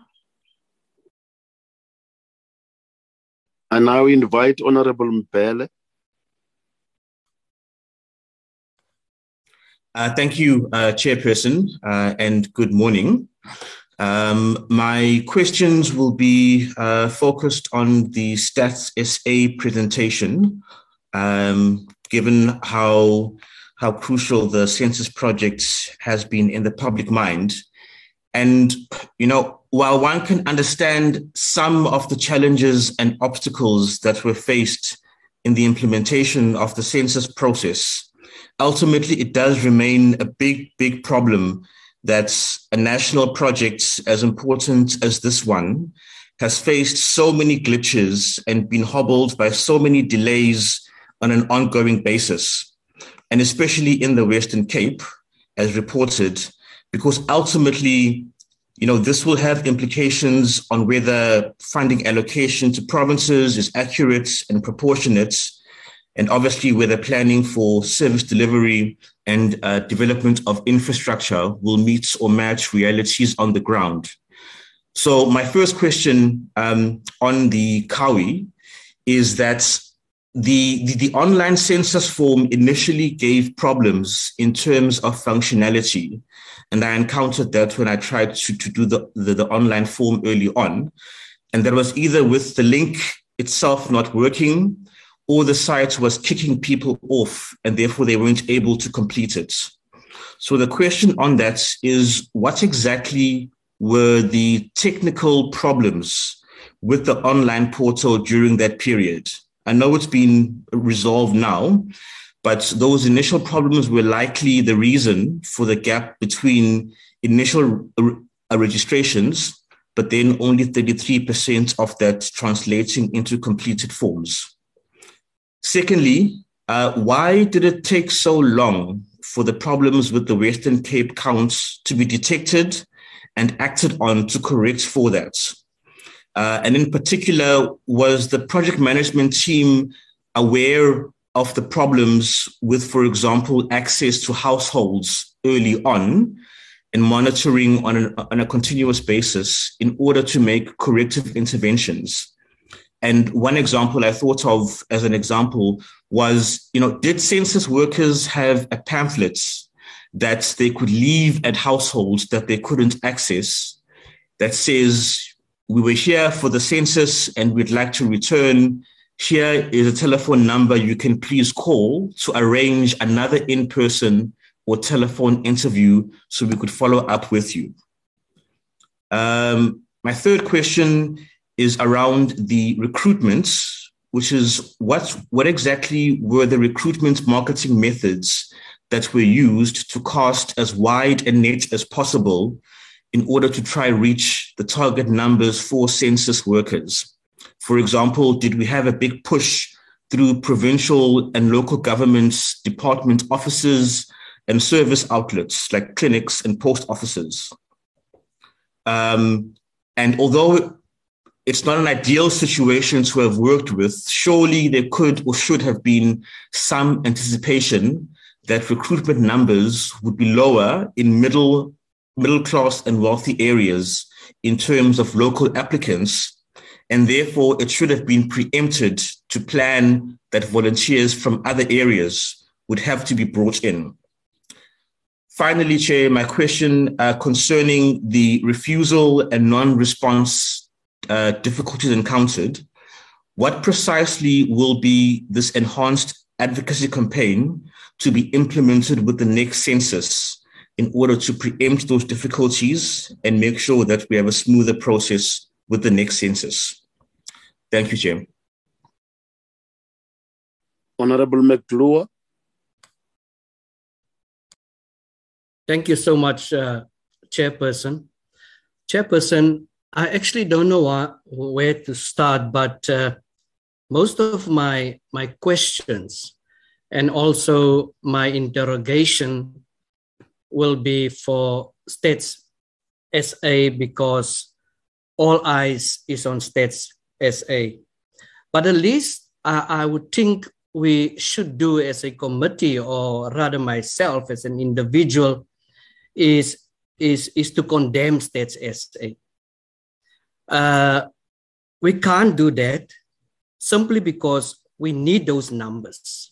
In the past, it was excitement to be counted in when it comes to the census part of it. We also don't want a situation where any of the 9 provinces may challenge the outcome or the results of States SA, as my colleague has mentioned.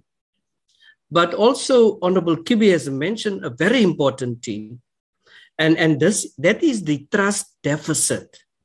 Now, it should have been an opportune moment for DPME, also while the 2 entities are in one meeting as we are speaking. It should have been an opportune moment for them to explain to us their role, because they are critical when it comes to performance and monitoring.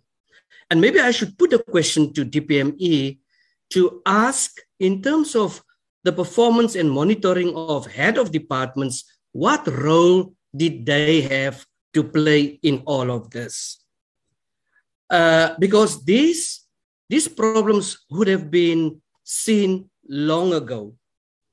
So the trust deficit also links to another department which is in the presidency, and that is Brand South Africa. So to build some kind of a confidence and also active citizenship within our communities.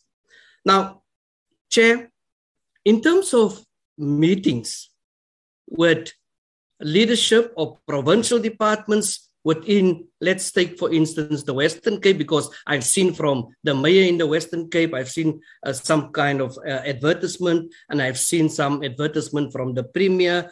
Was there any meetings? What was the outcome? The presentation also have it that there was an advisory committee. Didn't they see these problems forthcoming? Was there any meetings held? Because at the end of the day, advisory committee members, they also, I think, I get it, they receive stipends or remuneration. So was there any appetite or something from the advisory committee to advise the minister to speak to this? Now, what is very saddening in this whole presentation of States SA is that no one is taking ownership. At the end of the day, when it comes to census, States SA should have taken ownership of this. Irrespective the obstacles, doesn't matter what problems there are, at the end of the day, they must come up with resolutions on how best are they going to resolve this. Now, the extent of extension of mop-up is a result of low responses. But let me ask this question. I was so shocked. Being around in the Western Cape, learned that we have also deployed, for what has happened, people from Limpopo in the Western Cape. So I would like us also to respond whether there's an element of truth where the people of Limpopo has been deployed during this time when this crisis actually occurred. Now, I'm coming from the Northwest Province. Now, in the Northwest Province, you have a place called the Kosh area, Klerksdorp. The whole of the Kosh area, you can drive around, speak to people. They have not been paid. Klerksdorp, Orkney, Stilfontein, and Hartbeesfontein. And I am so delighted to hear that there is some band running tonight. So I also want to know, should I take courtesy to inform the people in the Kosh area in Northwest Klerksdorp that, listen, your money is forthcoming? Because what I sense also, there should or might have been some sort of a slow strike because people were not being paid. Another grisly reminder for me is the question of payment. Now, how can people bring wrong accounts? If people are employed, they bring a copy of the ID, a copy of a bank statement showing their numbers et al. So here we deal with actually sound challenges when it comes to management. And I think to a greater extent, if it is Stats SA that has failed us, they should take ownership, they should apologize, and they should be kept responsible of what has transpired in all of these challenges that we had. Not the Western Cape is much more, for lack of a better example, urban. So what does it tell us? Online should have been actually a better option than visiting people. Another member has spoken to the fact that we also had the state of emergency lifted. And on the other hand, COVID impact, the impact of COVID and all of these. I understand, and I must say I was also a victim of renting cars and been told the same that has been presented in terms of vehicles that has been sold by these companies. But I think, for heaven's sake, Chair, something should have been done to get us out of this misery. And in terms of the responsibility, in terms of the monitoring, I'm so inquisitive to know what role has DPME played when it comes to these challenges that Stats SA had. Thank you, Chair. I now invite Honorable Mtsipe. Thank you very much, Honorable Chairperson. And then I would also like to welcome the presentation that was made today. I've got questions related to Stats SA.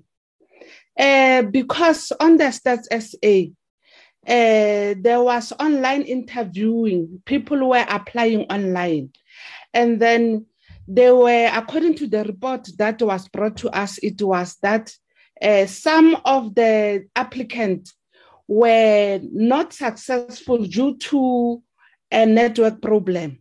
So I'm saying that because you do see that there were a problem of completing the application online.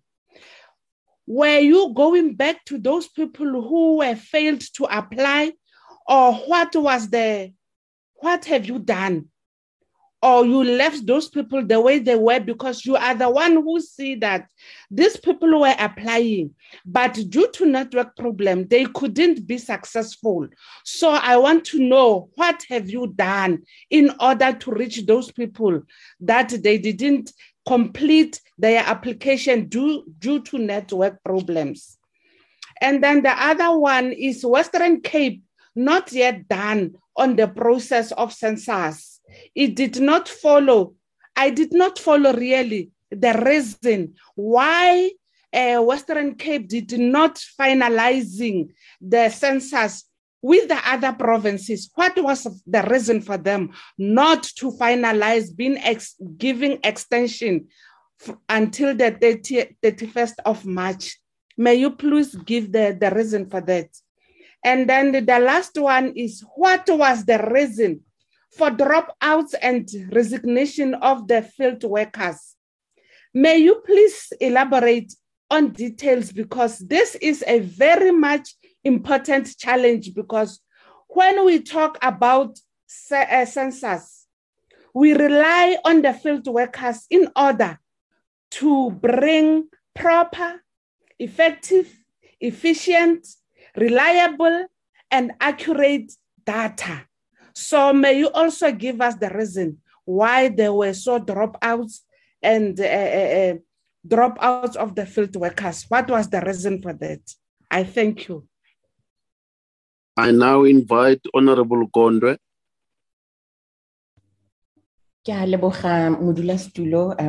morning, Chairperson. Good morning, colleagues, and good morning to the DM and all the officials that are on this virtual platform. Chairperson, I have a number of questions for Stats SA and the National Planning Commission. The first set of questions are for Stats SA. Not to sound like I'm harping on the issue of the Western Cape, but I also want to understand what the challenges were, during this particular count, and whether they had experienced similar challenges in the previous, in the preceding or the previous count. Because I take the point that, we had the pandemic and that poses a new challenge, but, the challenge around having access to farms and farmers not giving them access, I don't think that can possibly be a new challenge or a renewed challenge, if you want to put it that way. So I want to get an idea of exactly, what has been the challenge with this particular province. And I see now that they've extended the closing date for the count to the end of May. And I wondered whether they would have achieved or attained the desired count by the end of May. And I want to, I'm encouraged by the fact that now, they are sitting at 76% in terms of the count. But I assume that they still have a way to go, and it isn't much time. So I'm a bit concerned by, come the end of May, will they have, achieved the desired count in this regard? And then going back, to the issue of the challenges, they state that in some provinces they experience high rates of refusal and non-responsiveness in relation to the count. And I'm wondering why this was the case in some provinces, yet it wasn't the case in other provinces. And is it because the campaigns in the provinces where they experienced these challenges weren't rigorous enough? And I wanted to just find out if these campaigns are conducted with the help of the provincial and the local government in those provinces, because it just doesn't make sense that it's having challenges in one particular province. So I'm trying to determine where exactly were the bottlenecks in this regard. What exactly was the problem? Was there not enough campaigning? What exactly happened? And as I indicated, some of the challenges really, I think they obviously with every account that they do, there are lessons to be learned. And I'm wondering whether they didn't take any of these lessons learned in the previous count into account in the current count, especially, a challenge like having access to farms and stuff. I mean, this is something that is well known, that you have farms on the Western Cape, and I just find it very strange that, they would be experiencing a challenge of accessing these farms. And then coming to the National Planning Commission Chairperson,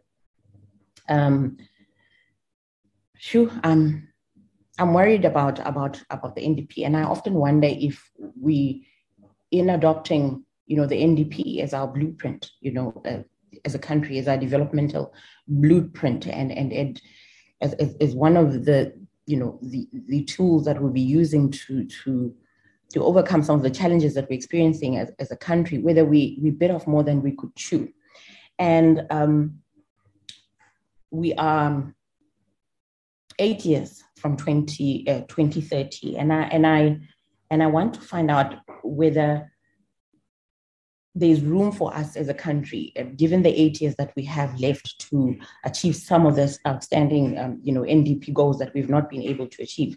And I take the point again that we've encountered some challenges that we really didn't, factor in, such as, the pandemic and possibly the unrest that we've been experiencing, and the fact that our economy wouldn't grow as much as we would like it to grow. But I wonder whether, there's still hope for us as a country to actually achieve some of those, goals. And then towards the end of the presentation, they indicate that they'll be using 159 indicators to monitor the progress made in terms of the implementation of the NDP. And I wanted to find out, prior to the conceptualization or the formulation of these 159 indicators, how was the NPC monitoring the NDP? Was it monitoring the NDP? And I want to find out, what tool it was using to monitor the NDP up until the formulation of these 159 indicators, which I assume are part and parcel of the tool that they've put together to be able to help them, monitor the NDP. And then I want to also find out what informed, the conceptualization or the formulation of these 159 tools. Indicators that they've come up with. Are these indicators linked to, some of the objectives of the NDP? I just want to understand how they came about, conceptualizing these 159 tools, and also understand what had been happening in the past. I think close to 10 years around the monitoring of the NDP. Why are we only coming up with these tools now? How have we been, measuring the implementation of the NDP up until now? Thank you so much, Chairperson. Thank you. Honorable Malomane.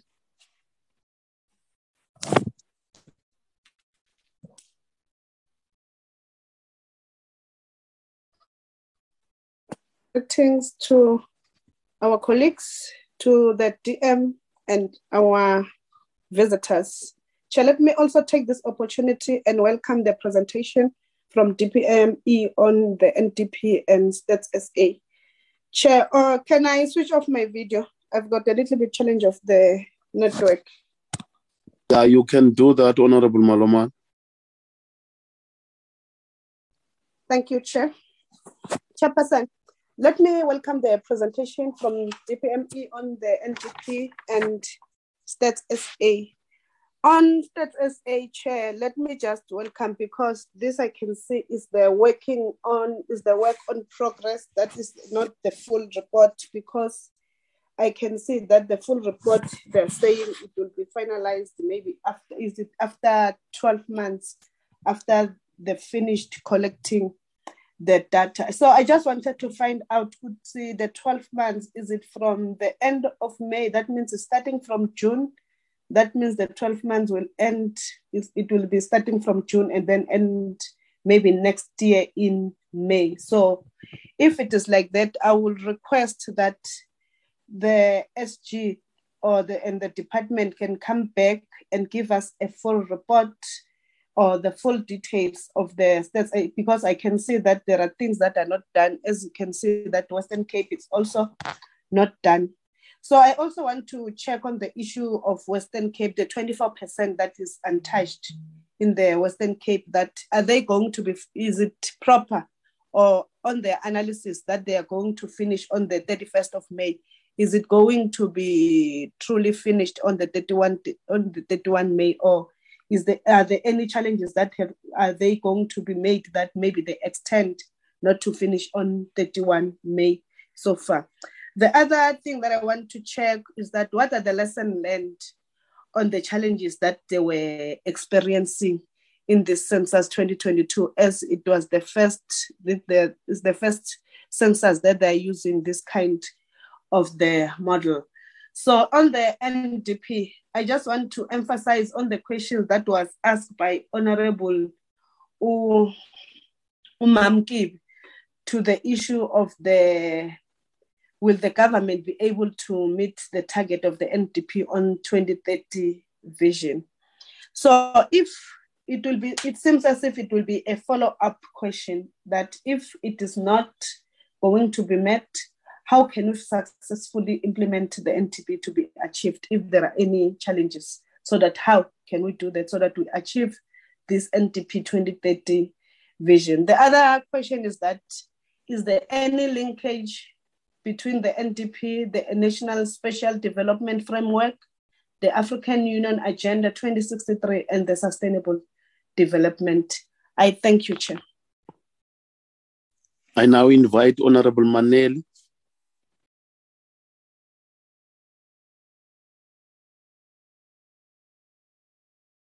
Honorable Maneli, you can take the floor. Thank you, Chair. And also greetings to the members, the DM, and everybody in the meeting. Chair, I think I'm gonna be very brief in my questions, as I believe that most of the matters that I wanted to speak on are already covered too by different speakers that spoke on the platform. But Chair, as a matter of emphasis, I would like to speak on the issue of the online counting. Because it's raised that only a certain number, about 69,000, has responded to that. And Chair, I believe that we are really living in a digital world. Maybe also we need to be told as to, do they believe that the marketing methods that they employed in ensuring that everybody who's able to be counted online was made aware of all? And then my other problem, Chair, also with the fact that the report has also indicated of the NDP, the poverty lines and the inequality rates in South Africa. So it gets so disappointing to find that out of 149,000 vacancies that were there, only 89 could be filled. What could have been the challenges there? Because I believe that most people are really unemployed in South Africa and would have really grabbed the opportunity of having that contract that would have made a difference, even if it was for the few months. Were they able to go to these areas where people are really eager and desperate for employment, or they relied on other methods as well? Chair, I think coming to the issue of Western Cape and the delay in the completion of Western Cape, and also the presenter has also said that in some areas it was very difficult, but in some it was very smooth running, like in your rural areas, people would not be very fussy as to who is counting them, but they were receptive of everybody. Could the non-corporations of a certain class in Western Cape have led to the delay that we see that the Stats SA could not complete on the prescribed time, or they expected a different type of people to come, or were they only allowing certain people to come into their households? Or Chair, coming to the NDP, I think they've already indicated that there's a slow progress in achievement on their goals. And amongst their challenges, Chair, they cited that there's institutional instability, coordination, and other matters. But Chair, on how they intend to address these, they're only saying that they need focused attention. Can they be more elaborate on how are they going to focus their attention? Those will be my questions for now. Thank you, Chair. Thank you. I now invite Stats SA to respond to the questions. Chair, you forget me. It's because you are out now here on the system here. I'm always checking the system. Your hand is not up. Because you have noted me. I'm giving you the opportunity. You can ask your questions. Thank you very much, Chair, once more. Let me, Chair, welcome and first of all, greet members of Parliament, the department, and the officials in this committee. And Chair, let me also once more welcome both presentations. However, Chair, having noted on the presentation that we still have an unequal society, I really accede to that, because what we are seeing in the Western Cape, by virtue of certain class refusing their data to be taken by some people, really gives us a very serious problem, and that needs to be taken note of.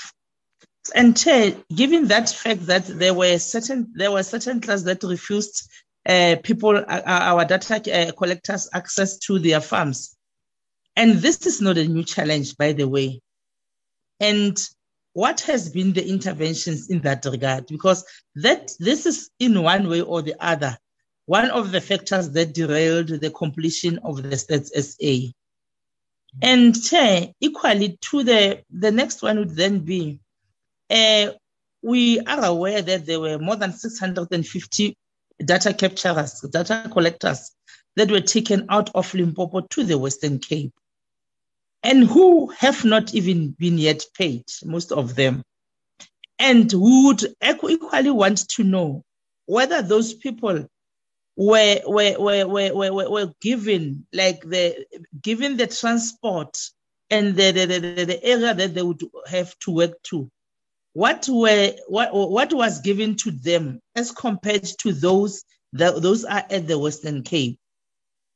And Chair, I want to raise this, and I'm very disappointed with the information given by the Stats SA, because we have been in constant engagement with them, especially by virtue of us having complaints through our EFF labor desk to say people are not paid.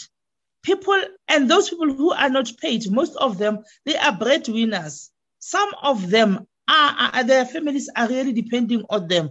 And day in and day out, when we have been engaging with Stats SA, we are told that the matter is being attended to. Those people will either be paid on that day or in that week. To date, we are still hearing the same revelation.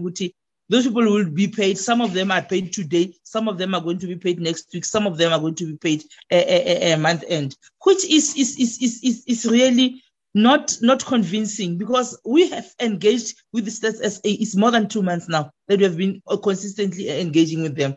And Chairperson, the issue of bank accounts, it cannot be an excuse today from the Stats SA to say some people do not have bank accounts. They should have detected that as soon as they have recruited those people.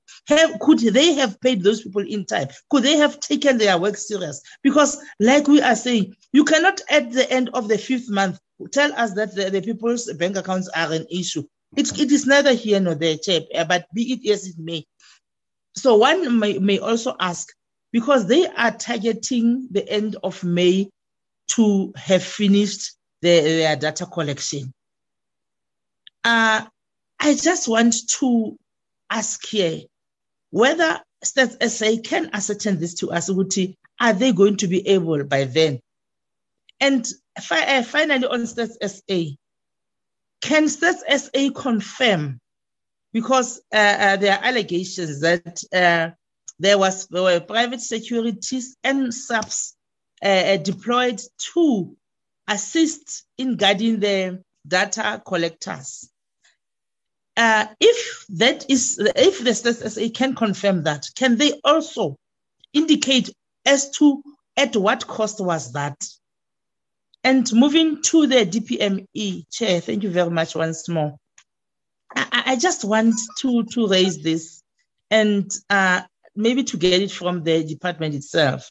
Will your NDP really yield any fruits at the anticipated time? Because with the given time frame, with the distance that we have traveled with the NDP, we doubt that it is going to yield any fruits. But maybe they can give us the benefit of the doubt. And Chair, does the department, the DPME, really have capacity? Because the country has lost a trust, and it is eventually, that trust is eventually fading away, especially when we see them losing the fight against this unemployment rate. Maybe if they can take us into confidence, are they really up to task? Do they have the capacity to do so? And if yes, they should indicate to us why, except this, because every day in and day out, we're hearing, and which we acknowledge, that COVID-19 has impacted most badly on us and the state and everything. But we are losing the battle against unemployment. And this was not only, this fight was not only lost during the pandemic, but even before the pandemic. So maybe if they can take us into confidence, thus. But lastly, Chair, the monitoring of the head of departments by the DPME is very minimal. I'm telling you now. but maybe they can prove to us that it is not minimal. Hence, we have got so many challenges. Maybe if the DPME can tell us what yardsticks, what is it that they are doing to maybe reinforce their monitoring into the heads of departments, because it is done as if everyone is doing as he pleases. We don't have consequence management, and really as well, I think we are steady but surely losing this battle. Thank you very much. Thank you, Honorable Komane. Can the State SA take the floor and respond to all their questions? And then the Planning Commission will come thereafter. Thank you, Chairperson. Thank you indeed, Chairperson. I have moved the office to another office in the building. Let me say that I will ask three colleagues, that is Calvin Mulungwana, who will talk on the operations, on publicity, as well Gineka on the issue of payments. I will ask Bruce Uosted to come and comment. Then I will deal with the rest of the questions, Chair, especially particularly issues of the Western Cape. I will deal with them. So let me allow the three colleagues to come in quick order, Chairperson. Alvin, you start, followed by Ashwell, followed by Bruce. Thank you, Chairperson and SG. Maybe just to start with the last question in relation to members of SAPS that have been rather providing support to the field staff. Indeed, like any national project, what happens is we normally present our plans at the net jocks. And in that incident, we also provide what we have noted as possible challenges. But of course, through the monitoring of security issues in the country, they also then bring on board areas that are of concern, where we would need to have quite heightened security. And of course, they cascade the information through the Prof Jocks, where then our provincial leadership in State SA would also on a continuous basis meet with the provincial security clusters and share on a continuous basis areas of concerns which inhibit us in doing the work. And I think in the Western Cape, what also then transpired, because there was quite a number of increased non-responses, what they call community safety in a form of security companies that oversee certain affluent areas were then roped in to assist us in giving members of the public rather comfort that these are legit individuals that are really employed by State SA. And those initiatives in the Western Cape, I think, came after the engagements we had with the provincial cabinet in that regard. I also thought I'd need also to talk to the issue of connectivity. Indeed, when we started, we had some challenges technically. And in the main was when we looked, if I may take members through the process that we had put in place for, in particular, the web-based collection, was that household members needed to register their households and then they then received a one-time PIN, which then also then allowed them to then get a link for the enumeration. When we were looking at the numbers of households that had registered, we actually did not envisage that there would be technical glitches, because we had actually, in addition to just our normal connectivity, had our disaster site ready to can kick in if there was unavailability of the site. But one of the limitations that we had in that regard is the fact that our domain was through CETA.gov.za, which that by itself has got a limitation in the interactions that we could have. Despite us having created redundancy in our system, we really found that it was quite a serious inhibitor. And I think for future, one of the things that we have to look into is changing that domain so that then we are not limited to the gov.za. But hence, even after we experienced technical challenges, even on our Kawi, and we then moved to the cloud, all our services then in that regard were then resolved. But we could not migrate the Kawi line because it had the .gov.za. But hence, since we migrated into the cloud, we have then seen stability of our systems across the board. And I think we had 20% utilization in that regard.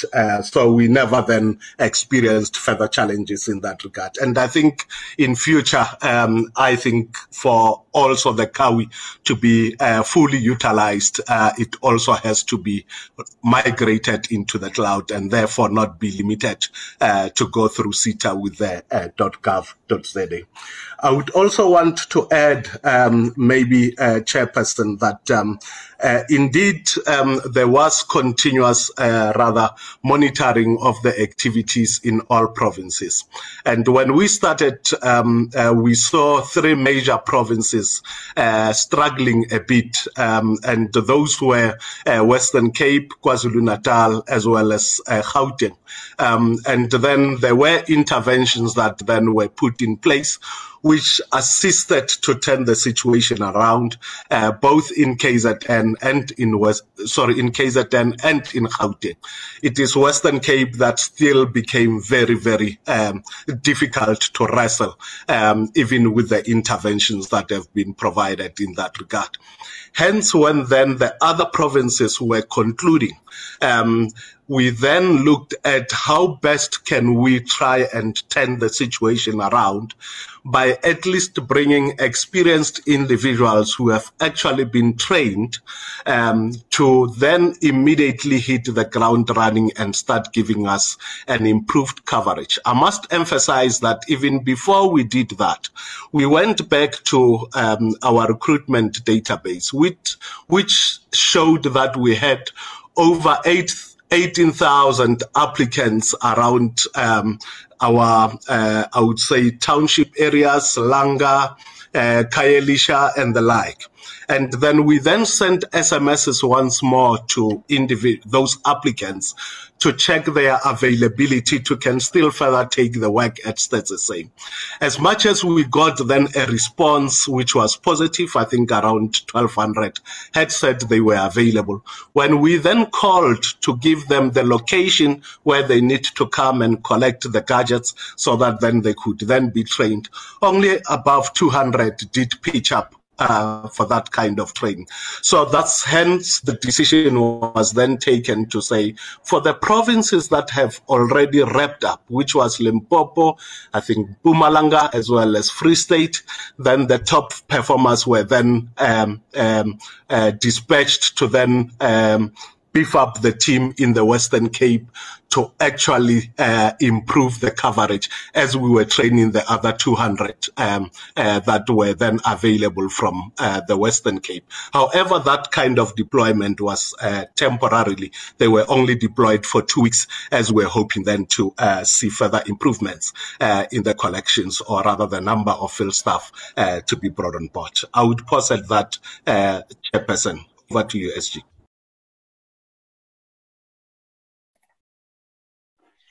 Well, thanks, Chair. Are all the Stats SA questions responded to? No, Chair. I'm going to speak about your publicity. turn now. All right. Yeah, thank you. So let me talk about publicity and difficult to reach people. So in total, we've spent to date 150 million on publicity throughout the country. We've budgeted 200 million, so some of these we'll use to pay outstanding invoices as well as the PES to have proper publicity in place. So the question could be, was 200 million enough for publicity? I mean, looking at the challenges that we've got, considering that you're doing this in a total different environment from previous censuses. And in hindsight, probably 200 million was not enough. Maybe we should have considered 400 or maybe even 600 million. Be that as it may, this is how much we've spent to date. Let's talk about the difficult to reach areas. So yes, we know exactly who are the difficult to reach. High walled are difficult to reach. Farmers are difficult to reach. Children 0 to 1, families forget about children 0 to 1, so we normally miss them. And then you've got single males who live on their own. It's very difficult to reach those. So for each of these, you've got a strategy in place. So when it comes to the high walled areas, you go to the gatekeepers, and there's a gatekeeper database right throughout South Africa. So you contact those, you make arrangements, you send them emails, you leave pamphlets there to try to get the high walled areas to contribute. For farmers, we've got a farmer protocol in place where farmers say only so many people can come and they must be in a car, and there must be arrangements with the local police station. So you try to adhere to those protocols, and normally farmers do respond to that. And the Western Cape situation is still unlikely or not what we used to. It's still not what we find.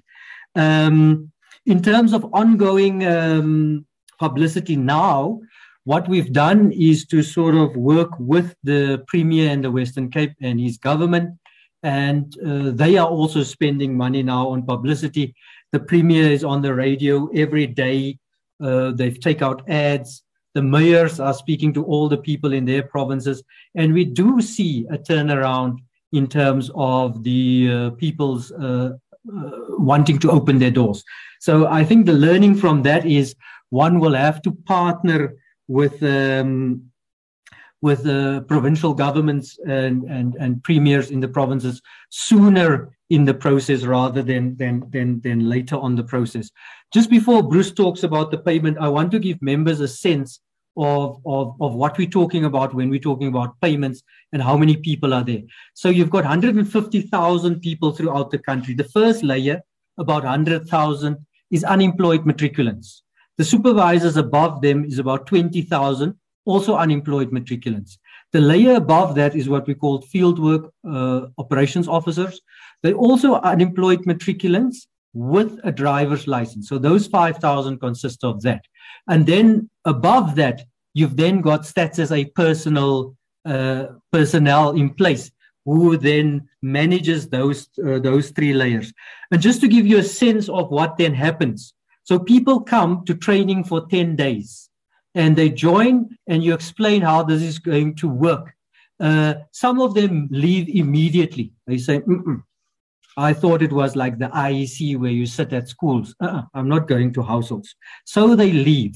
And now you've got those 100,000 at the bottom who you need to keep track of. Have they stayed? Have they left?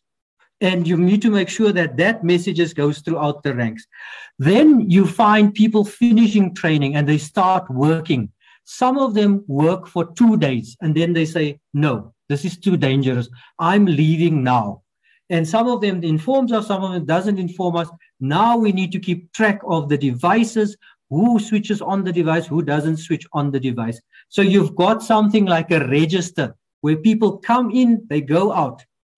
As soon as the process is finished, you then start a new cycle. So when we extend it for the first time, you start a new cycle of people coming from the first round going to the second round.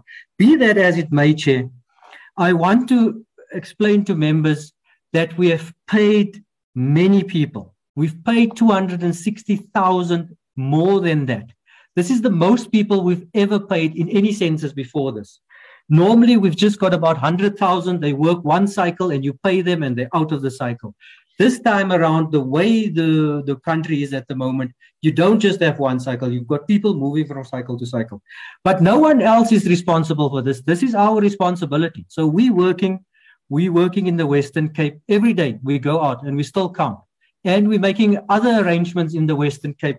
We've contacted Vodacom and MTN to ask them if they can send out notices to those supplier databases. We've also got GovChat, who's got 3 to 4 million subscribers in the Western Cape. We've sent messages, and we are finding that people are now participating. One thing that we've also learned, Chair, is that you can't just send one message. People don't respond to that. You need to very often send out messages to remind people. You also need to send those messages in certain times to get people to respond to the online. So online is not just a matter of you asking people and they will respond. You have to remind them on an ongoing basis, and then you might find some responses. Let me stop on publicity there, Chair, and I'll hand over to Bruce on payments. Good morning, members. Afternoon, now it's 12 o'clock. Yes, Ashwell has nicely outlined the background to all the field workers that we have. And just to give an idea, when we started with the census planning processes, we had the HR database, the recruitment database, opened in May of 2021. And that was a project aligned with the Harambee Youth Employment Accelerator organization through the presidency to actually access their 1.5 million youth that they have on their database. So besides Stats SA's database, Harambee advertised the recruitment drive on their 1.5 million subscribers. So that moved right up until November. We were going to close the recruitment database then. It was extended up until January. And where we became aware of system challenges, those were then resolved with the service provider, and people had the opportunity to actually ensure that they're on the database. Ash will outline the recruitment, the training processes. After that, once people were successful and they passed a test, they were then recruited, and all the information that needed to provide and upload onto Persol would then be provided. So this would have taken place, say, early February. So we have banking details, we have everything. Then when payments start, and as was indicated, we have about 4 to 5 payment cycles. And then after every payment cycle, you'd obviously have certain queries coming from short payments or non-payments. And those have been dealt with as we moved along. And as the honourable members have indicated, they were where field workers were unhappy with the delays in the payments. They rightfully then sought stakeholders that would fight their cause for them. And we've listened, and we've currently now, we're only sitting about not more than 11,000 short payments or non-payments, and we are busy dealing with that in the form of a task team. So we are whittling down all the queries, and that is obviously the commitment we are giving to members here today, that by the 27th of May next week, the undertaking we gave is that all the outstanding payments will be in field workers' bank accounts by then. Now, the Limpopo group and everyone else that worked up until the end of April, those payments will also be part of this process that we're doing to conclude by the 27th of May. Just to also talk quickly is that the lessons learned from previous censuses and now, the biggest challenge we were anticipating was a concern over the rate of pay. We had engaged presidency because previously when census work started, there were strikes over salaries, and that was nothing like that happened during the census. Everyone was comfortable with the rate of pay for field workers and fieldwork supervisors, and it was the glitches surrounding the payments that have caused the most frustration with this project. So just to give an indication also, we're using the Persol system, and what has happened is that we also advertise as a backup for a service provider to do online banking sort of processes, because as a government department, we cannot do online banking. And that would have then facilitated fast tracking where there were exceptions in terms of short payments or non-payments. But we had no bids offered for that, and it was basically non-responsive. And then we are doing all payments through Persol. The secure process of Persol provides, obviously, the tax processes are adequately and properly addressed when paying on Persol. We're also busy with having online by latest 31 May all the pay slips and the RP5s of the field workers. It will be field workers using their identity number will be able to access our website using their ID number and be able to draw their pay slips and RP5s, because where tax has been deducted, they will be able to claim that from SARS when the tax season opens.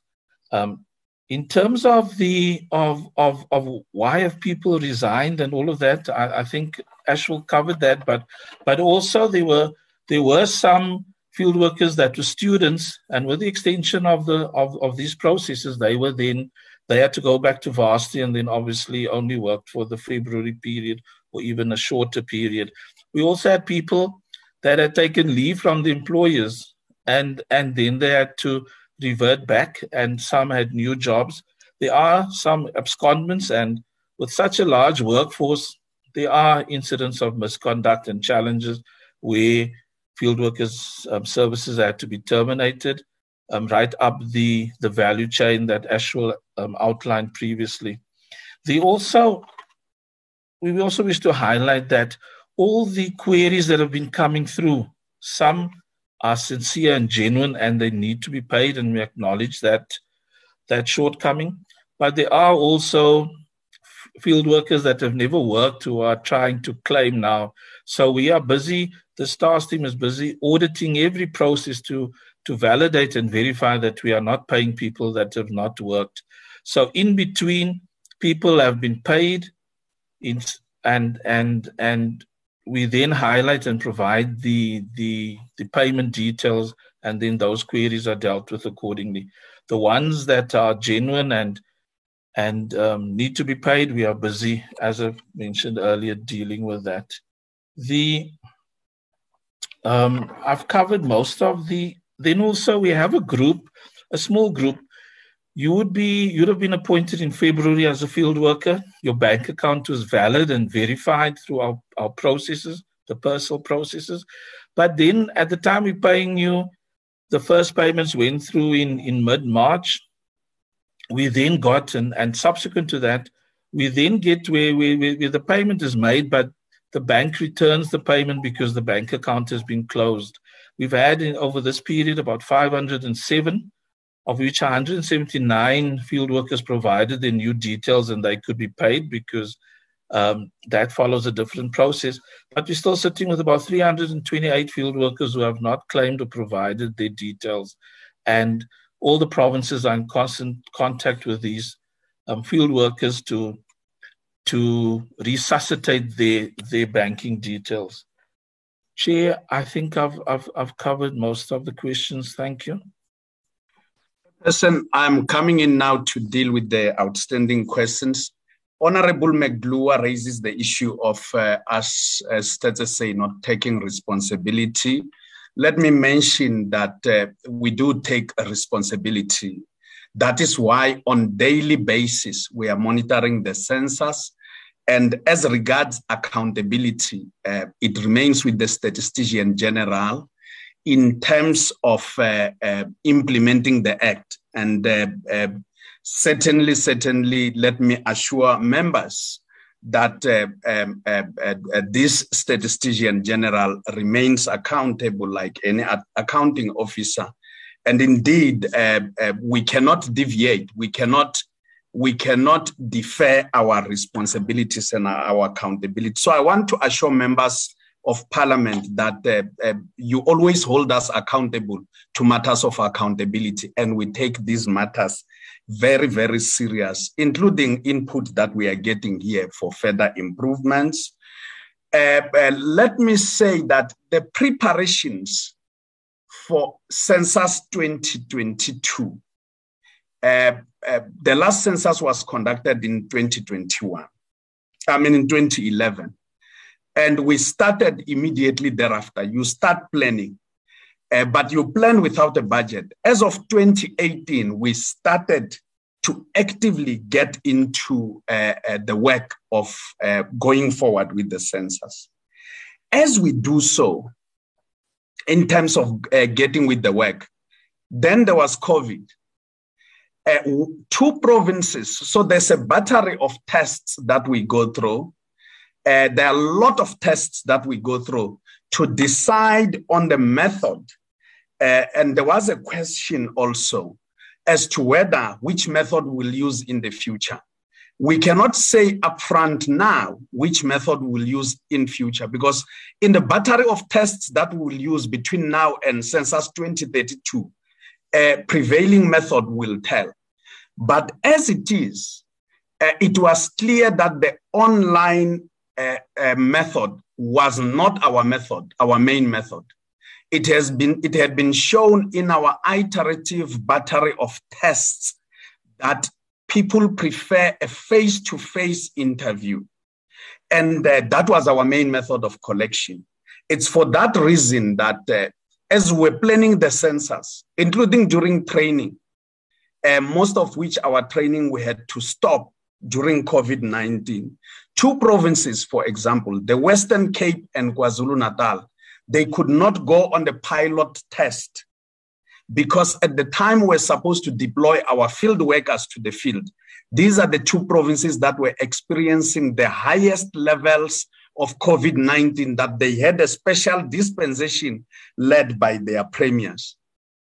As regards relaxations, and Honorable Ntuli raises this issue, as well as Honorable Kibi, in terms of COVID-19, we should remember that it's only in February, when we were already in the field, that people that are asymptomatic, according to regulations, were no longer supposed to isolate, and the isolation was reduced by the president to 7 days, only when we were already in the field. And as of the 4th of April, when we were already in the field, that a decision was made that in public we can no longer wear masks. But we prepared for the census and went into field in the middle of COVID-19. The recent issue of DPME, that DPME should be assisting states say in terms of monitoring and evaluation. The current Statistics Act that we were given by yourselves as members of Parliament, which is the responsibility of the Statistician General to implement, doesn't allow for an ongoing process to have interference in terms of monitoring. There are processes that we put in place. You have allowed us to have counsel that advises the Statistician General and the Minister must have an arm's length relationship with the Statistician General so that the council and states say can responsibly discharge of the duties as you have given us in terms of the law. In terms of active participation of members of the public. What is it that we can do? One of the things is that we have done everything and we continue to do everything, not even in the census, even in our sample surveys. One of the things we are discovering, not only in South Africa, is that sample surveys continue to decline in terms of response rates all over the world. But particularly in South Africa, is that we are picking up an apathy in terms of public participation on anything. And I think if we watch successive elections in South Africa, we will see that coming out of 1994 to where we are now, we are struggling with a lot of participation on activities in the public space. And Honorable Komane asks the use of private security. I'll touch a bit. Calvin touched on that. When we arrive in a neighborhood, we work according to protocols. So where the police station, where we work with the police, we work with subs. But somewhere, especially in gated communities and high walls, they have their own security apparatus they've put in place. We don't just arrive, we do everything to work with whoever is the gatekeeper. Where we go to traditional areas, we work with traditional leaders, Izinduna, local councillors, civic leaders, neighborhood watch. The farming communities are not our biggest challenge. They were a biggest challenge in census 1996 and a bit in 2001. But we have had a lot of good relations working with farming communities, even in our census of commercial agriculture, which we conducted and came back to report to yourselves as Parliament when the results came out in 2018. Our biggest challenges now are gated communities and high-walled areas. And even high-walled areas, even those who are literate to read and write, they don't readily take the online facility. It takes a lot of iterations to remind and to go back to them again and again, knocking, leaving pamphlets, and sometimes being chased away. As regards the Western Cape, we have worked with the government of the Western Cape. Of course, I went to see the Premier and we met with the Premier and all mayors and all the structures and all the stakeholders. One of the things that we agreed between Premier and I, and we said in that meeting, and we have reiterated in the media, is that the process of us working with the government of the Western Cape and the leadership and all stakeholders is not a way of subverting an independent statistical process to a government in terms of having an overbearing as such. It's because we need to work together to reach out to people that we cannot reach out on our own.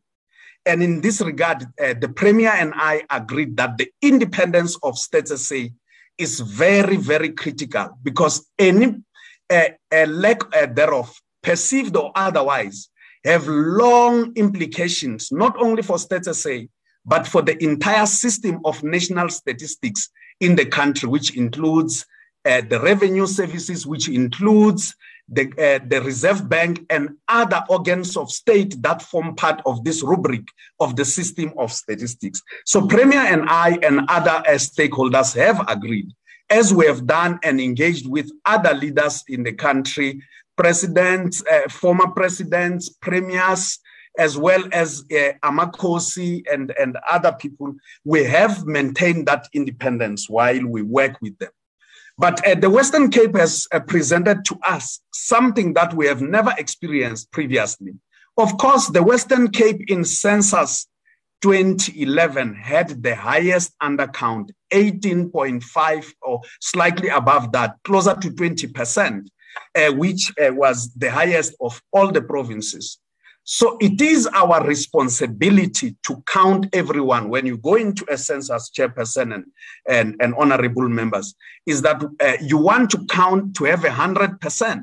But we know it, no country in the world, the Americans went before COVID, the British went during COVID, they had the highest undercount they have never seen. On the continent, we are seeing other countries. We have been working with them, and outside field work will continue to work with other countries. Is that no country has ever had 100%. In the COVID environment, it's even more challenging.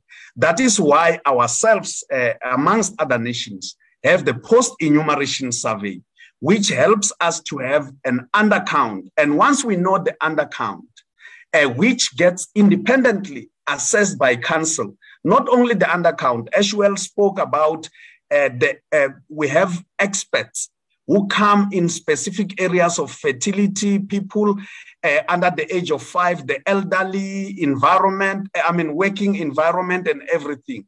Once we have specialists all over the world, which council has ready in place when we go into analysis, which will look at data attributes and compare with the PES. And once we have that, we will know how to elevate or to come up with an estimate of the national population of the country.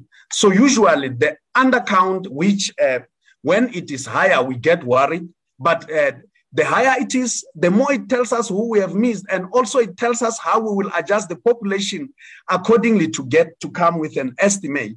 And that is what a council will be looking at in terms of advising Stats SA, but particularly the Statistician General, so that we can protect the public, so that the Statistician General doesn't release numbers.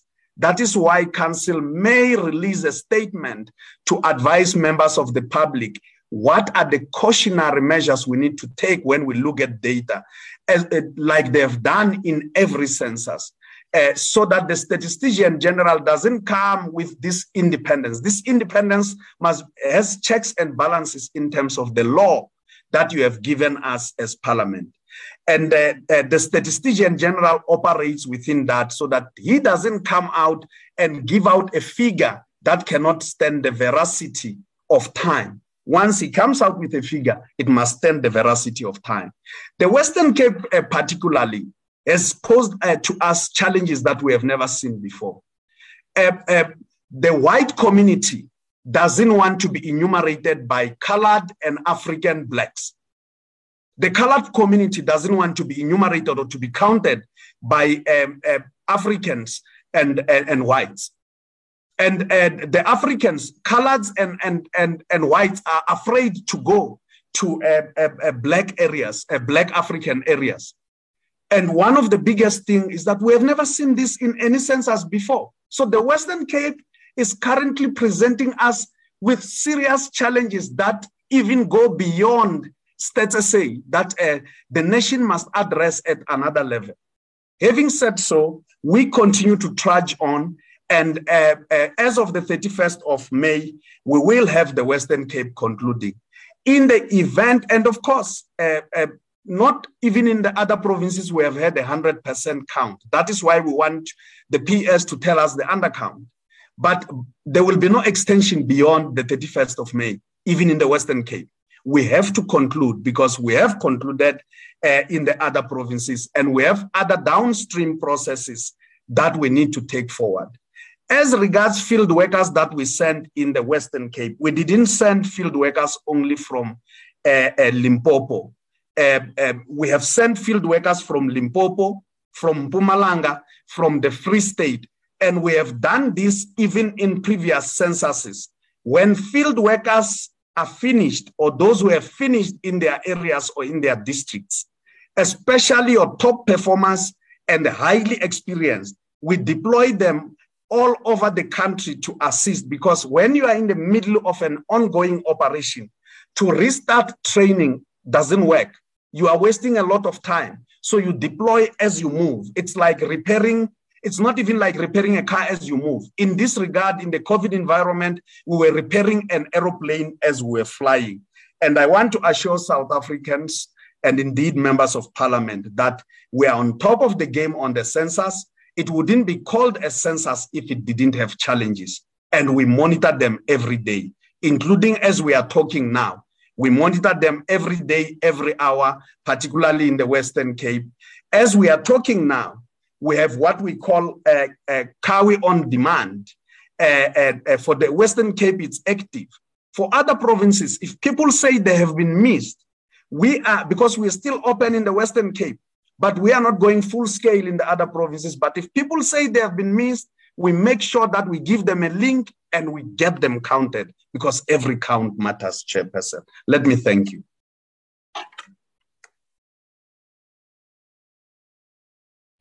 Thank you very much. You have answered all your questions, Stats SA, isn't it? Now, can we invite NPC? Thank you very much again, Chair. Luckily, we will also have the assistance of the two DDGs from the department, DPME, to answer on critical issues around DPME. So I will go straight to the issues that pertain to the NPC and as well as the National Development Plan. Honorable Gibi asks about the slide 5 on the weaknesses on the coordination that has led to poor service delivery. This has been identified as part of the diagnostics in 2009 towards the development of the plan itself. So we were raising them as some of the critical issues that have arisen. And she also asked as to whether what lacks in implementation, that the state have capacity. One of the answers that one can provide is in the critical observations that have been made, even the current 6th administration has moved the capacity of the state to be priority number 1. While if you look at it in the NDP is about chapter 13, but when we continue to do this work, we realize that the catalytic approach to improving the livelihoods of the people is ensuring that there is critical institution building and building a capable state that should also be able to grow the economy in a manner that the livelihoods of the people can be changed. So in that manner, the state would be playing its developmental as well as its transformative role. I would like to turn off the, yes.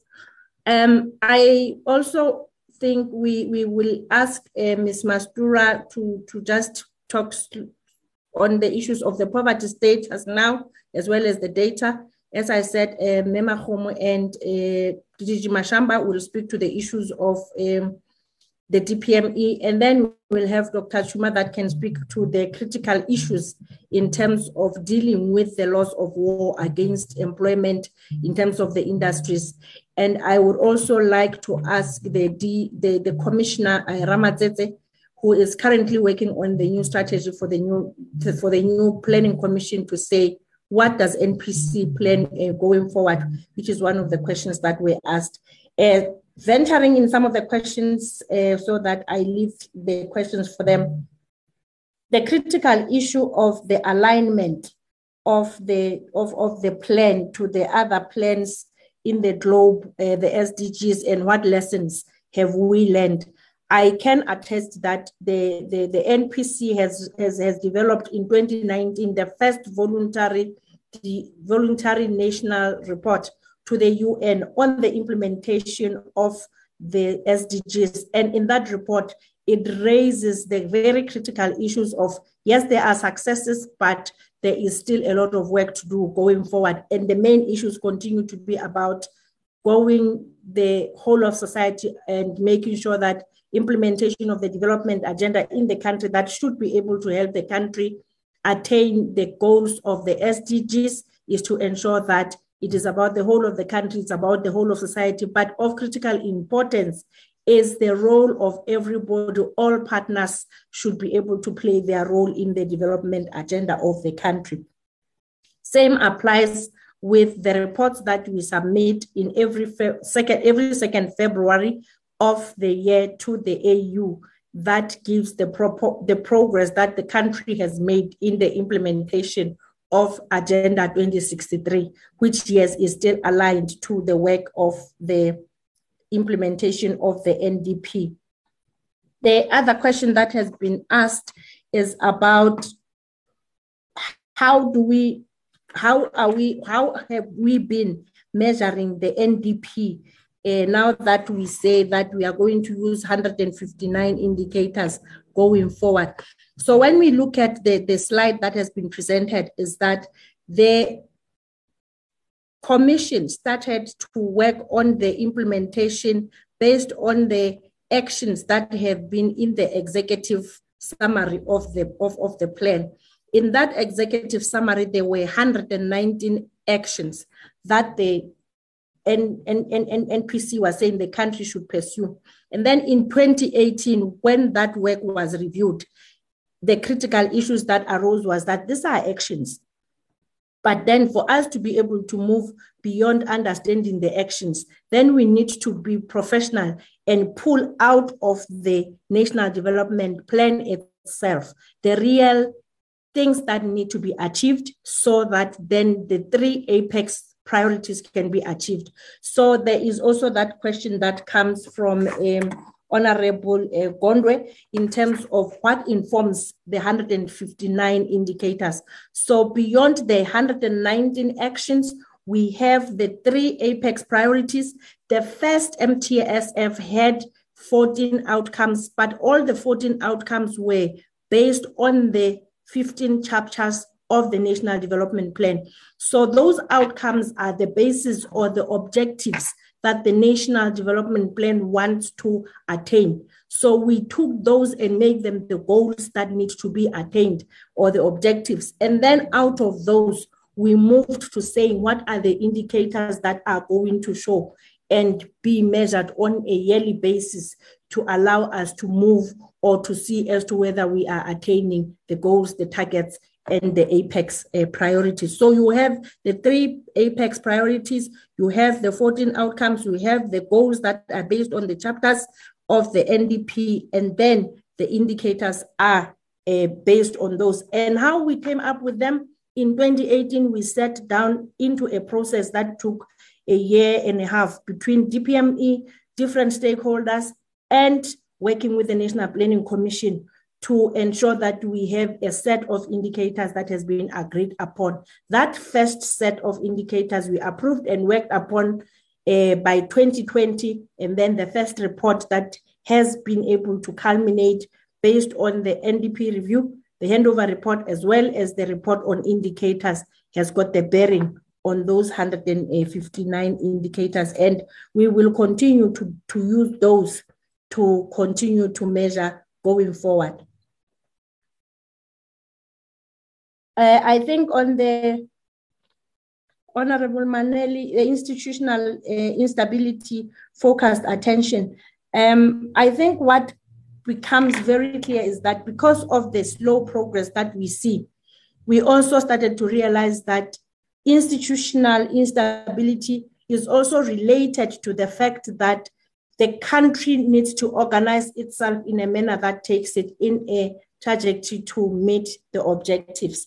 That means when we talk about focused attention, we should be able to work as a country towards priorities and be able to say we are not going to implement and do everything and measure everything because the development agenda is complex. So let's find things that we will say in this year will be measured and we will be able to speak to them. So that prioritization and making trade-offs of what is it that gets to be focused upon instead of focusing on everything. For example, I'll make a few examples. In the economic environment, focus on infrastructure as a catalyst towards improvement in the economy. In the economic sector, we should also respond by the fact that we have seen the falling investments, and then in that manner, we start to have programs like ERRP, we have programs like Vulindlela. So those are some of the issues that have been taken on by government as part of the advice from the National Planning Commission to say, focus on a few, but also start to work on programs that are able to show results. Because when we measure everything on at the same time, you'll find that even where the needle has not moved, we are also starting to make it part of the progress, and then we are not able to focus and see where there is progress and where there is no progress. I would like also just to ask the Mastura to answer on the poverty, and then Dr. Chuma on the economy, and Dr. Ramatsetse on what we think are the best ways for moving forward. And then I'll ask Mema Khomo and DDG Mashramba from DPME to assist on the questions that were particularly to the capacity of the department, but also on the role of the MTSF.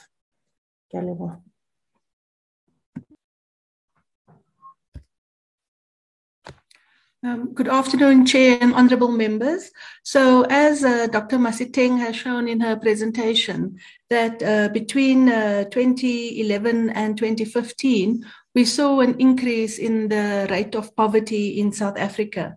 Now, Dr. Masiteng might also have mentioned that at the moment we have a bit of a challenge in that the last surveys that were undertaken was the living conditions survey in 2015, and before that the income and expenditure survey. So currently we have a dearth of survey data for us to actually say what the current poverty rate is. We do have some, there are some people who've been doing some modeling work in this regard, but some of the projected data we have is from the World Bank, where they had projected that the poverty rate in South Africa would be 60% in 2020, and that was before COVID, of course. So I think my colleagues from Stats SA could maybe also talk to their plans in terms of the next income and expenditure survey that they will be undertaking after the census. And I'd like to for members to take note of the fact that unless we have data, we really can't accurately say, some of the impact that we have had in terms of some of the interventions, particularly if one thinks around the SRD and some of the interventions around the unemployment, etc. So the challenge for us is that we know things have deteriorated, particularly with regards to the impact of COVID, but we as I say, we don't have good data. Maybe just to say, Dr. Masiteng had in her presentation had said that in the social sector we've seen some improvements, and of course some of those improvements they're not as fast as we'd like to have seen them. And then of course with the impact of COVID, we would again probably see that there would be some that we've regressed on some of the indicators. In particular, if one thinks about in health, the life expectancy. Before COVID, we were on track to reach our target of life expectancy of 70 years by 2030. But of course, now with the impact of COVID, we know that we probably won't reach those targets. So thank you very much.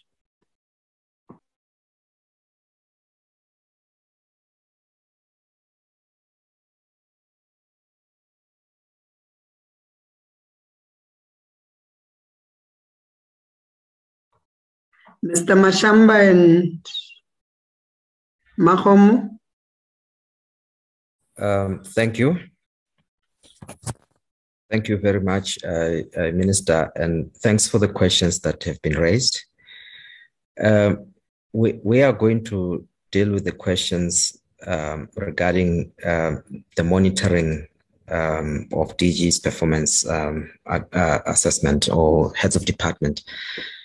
The question was that, firstly, there was a direct question about what did the DPME do as a monitoring department once the South Africa experienced the challenges with the census. I think the SG has explained the framework that is set out in the Statistics Act regarding the monitoring and reporting of the census project. The other question was that a comment saying that monitoring of heads of department by the DPME is minimal. What is the DPME doing to reinforce the performance management of DGs? There is currently a process within the DPME and also in consultation with the Department of Public Service and Administration, DPSA, who are responsible for the policy. to improve the system and also to enhance alignment of the DG's performance agreements with those of the ministers. So what one would recommend for this one is that if Chair, we are allowed to provide through the minister, the DM, if we are allowed to provide a written response on this issue, then I will go to the other question by Honorable Kibi around, was there an analysis of what targets were affected due to the COVID-19? And what are the critical targets for the reviewed MTSF? We'll answer it in this way, that there were analysis indeed on how COVID-19 affected or impacted on the economy, the health system, and the society, and of course, on the programs of government. And the conclusion is that programs of government were affected in a big way. The lockdown had major knock-on effect on everything you can think of, hence the revision, a decision to revise the MTSF. The overall response of government comprised a number of things. The major components of it, the supplementary budget tabled by the Minister of Finance in June 2020, which facilitated reprioritization of budgets across government. And the second one was the Economic Recovery, Reconstruction and Recovery Plan, ERP, which the President announced in October 2020, which sought to restore economic activity and return the economy to growth and employment. Then the third element is the vaccination program, the major program ever of vaccination in the country taken. That was also implemented.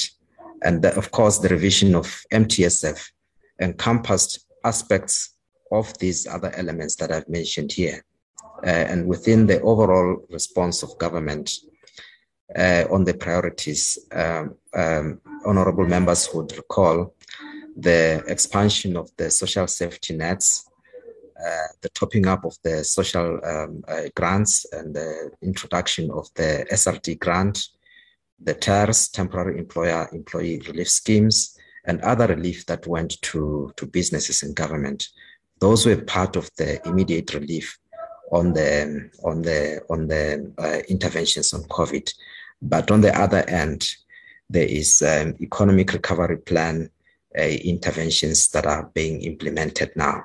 So that's how one can summarize the key targets arising from the revised MTSF. Thank you. On this one, we can also provide, if Chair would agree, and through the DM, a written response. Thank you.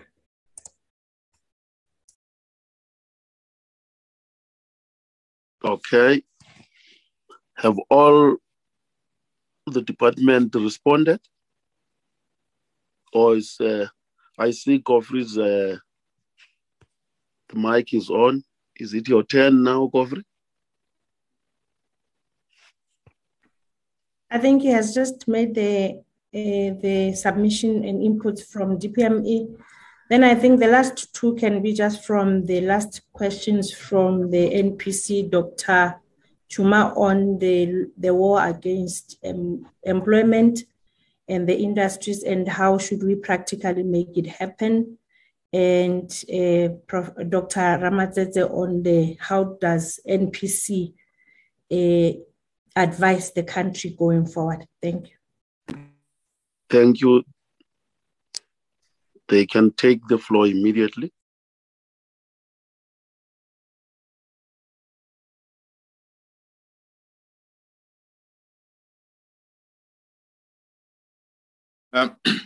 Good afternoon, Chairperson and honorable members.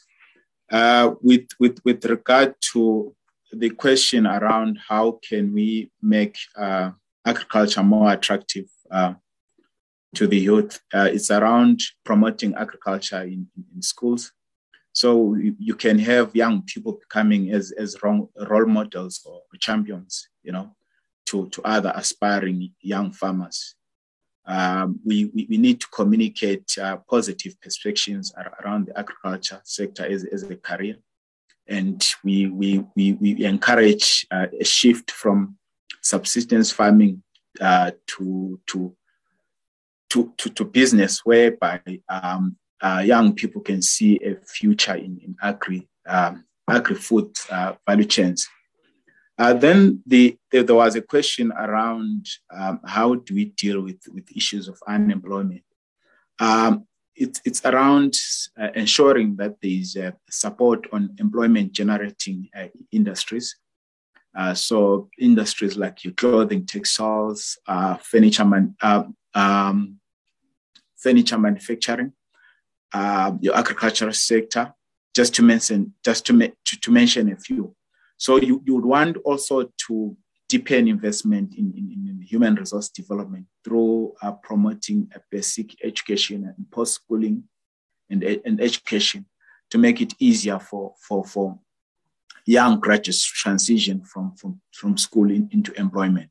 And also to ensure that if the private sector and academic institutions could come together and relook at the curriculum that's being offered, to ensure that the graduates that come from TVET colleges or from universities can easily be absorbed by a job market. So you'll want also your industrial policy to become more employment oriented and support, as well as supporting employment generating industries, promote trade diversification, promote SMME dynamism. So as a country, in the last couple of years, we have seen that manufacturing sector is lagged behind. In terms of contribution to gross value added or to economic growth, we have seen the service sector that has dominated. You have industry subsectors like your transport and trade that are being dominating, which is contrary to how other emerging market economies have industrialized. If you look at your China, Taiwan, your Vietnam, they used industrial approach as a way of advancing. So we need to ensure that we promote the manufacturing sector. It could be a way of ensuring that capacity within productive capacity in the manufacturing sector is improved. There's issues of research and innovation that needs to be improved.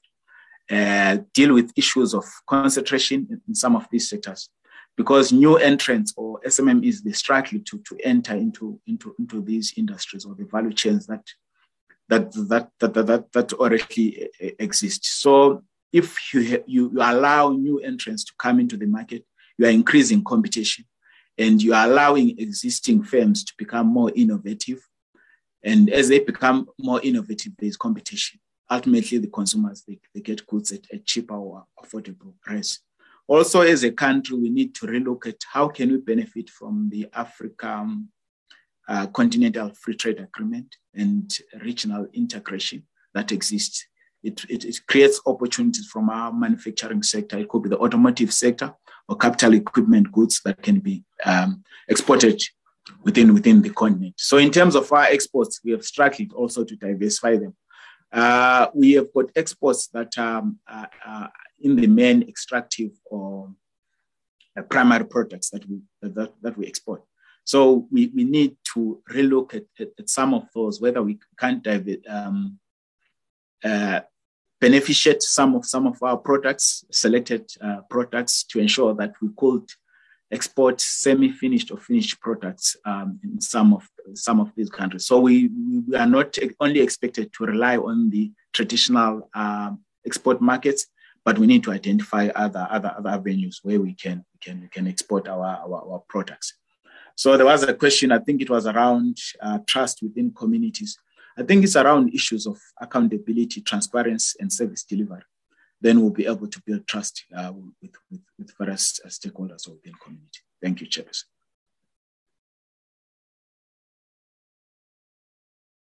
Thank you. Who's next? Last one is Commissioner Ramatete on the advice to the country going forward. Okay. Good day, Chair. Good day, members. Good day, colleagues. Thank you very much for this opportunity. Speaking on behalf of the members of the 3rd National Planning Commission. So my name is Ramatzete, as I've been introduced. So I just want to speak about, in terms of the progress or some of the things that we actually plan going forward as the 3rd NPC.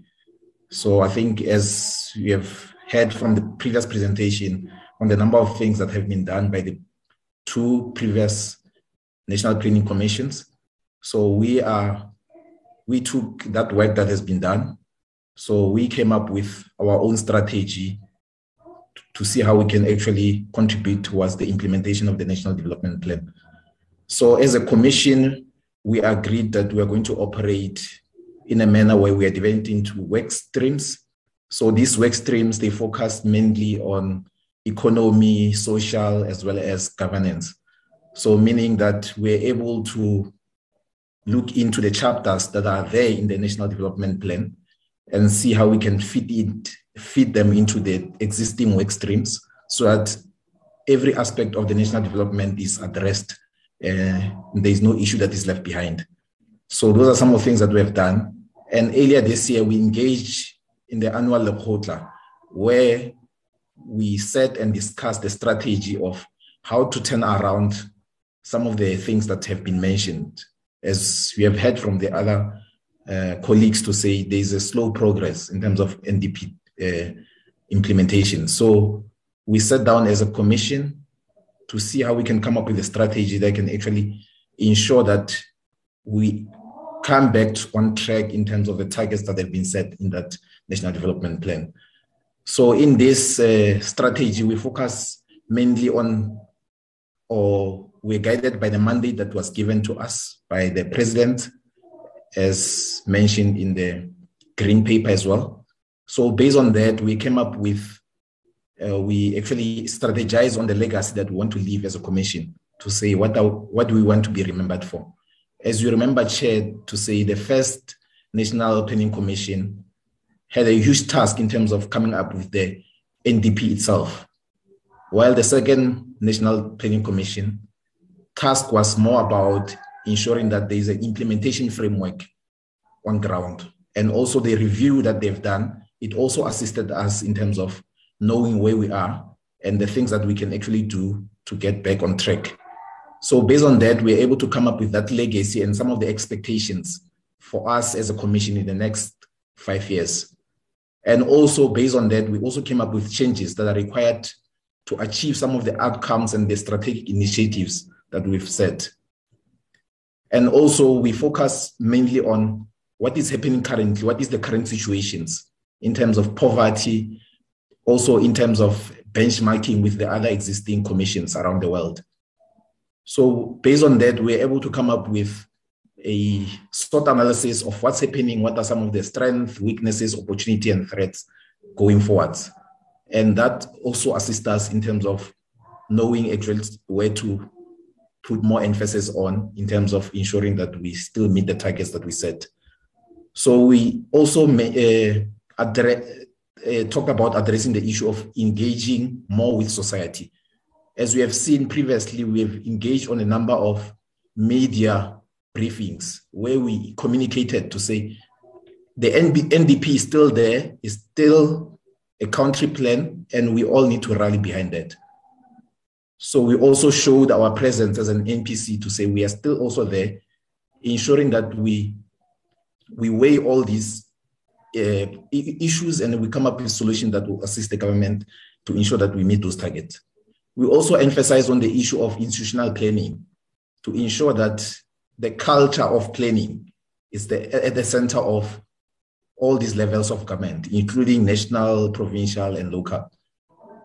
And based on that, we also ensure that within our strategy, we also talk about the monitoring and evaluation. How are we going to ensure that we meet or we actually live up to the expectations of what we are here for as a commission?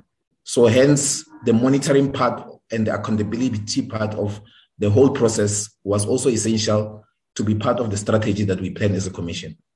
So those are some of the things that we are doing as a commission.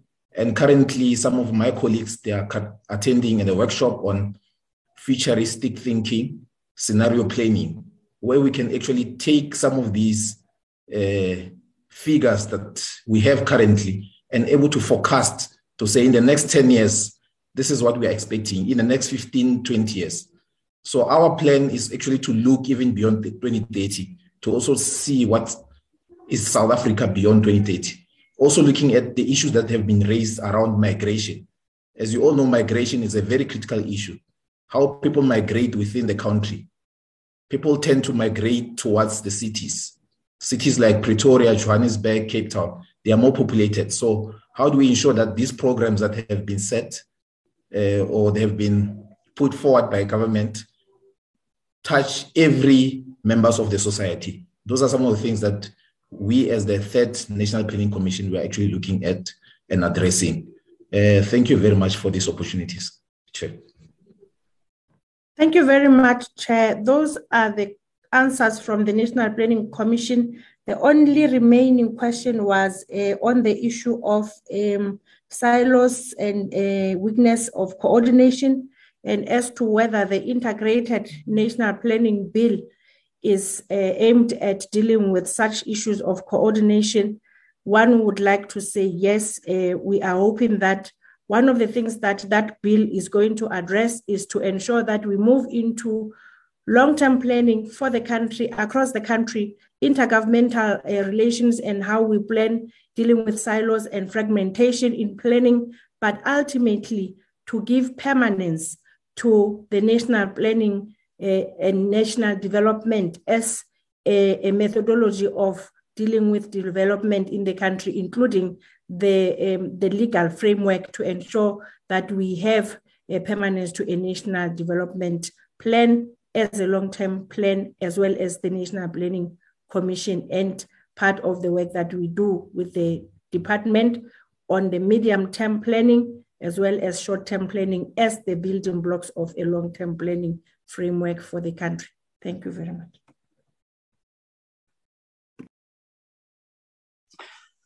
Honorable members, we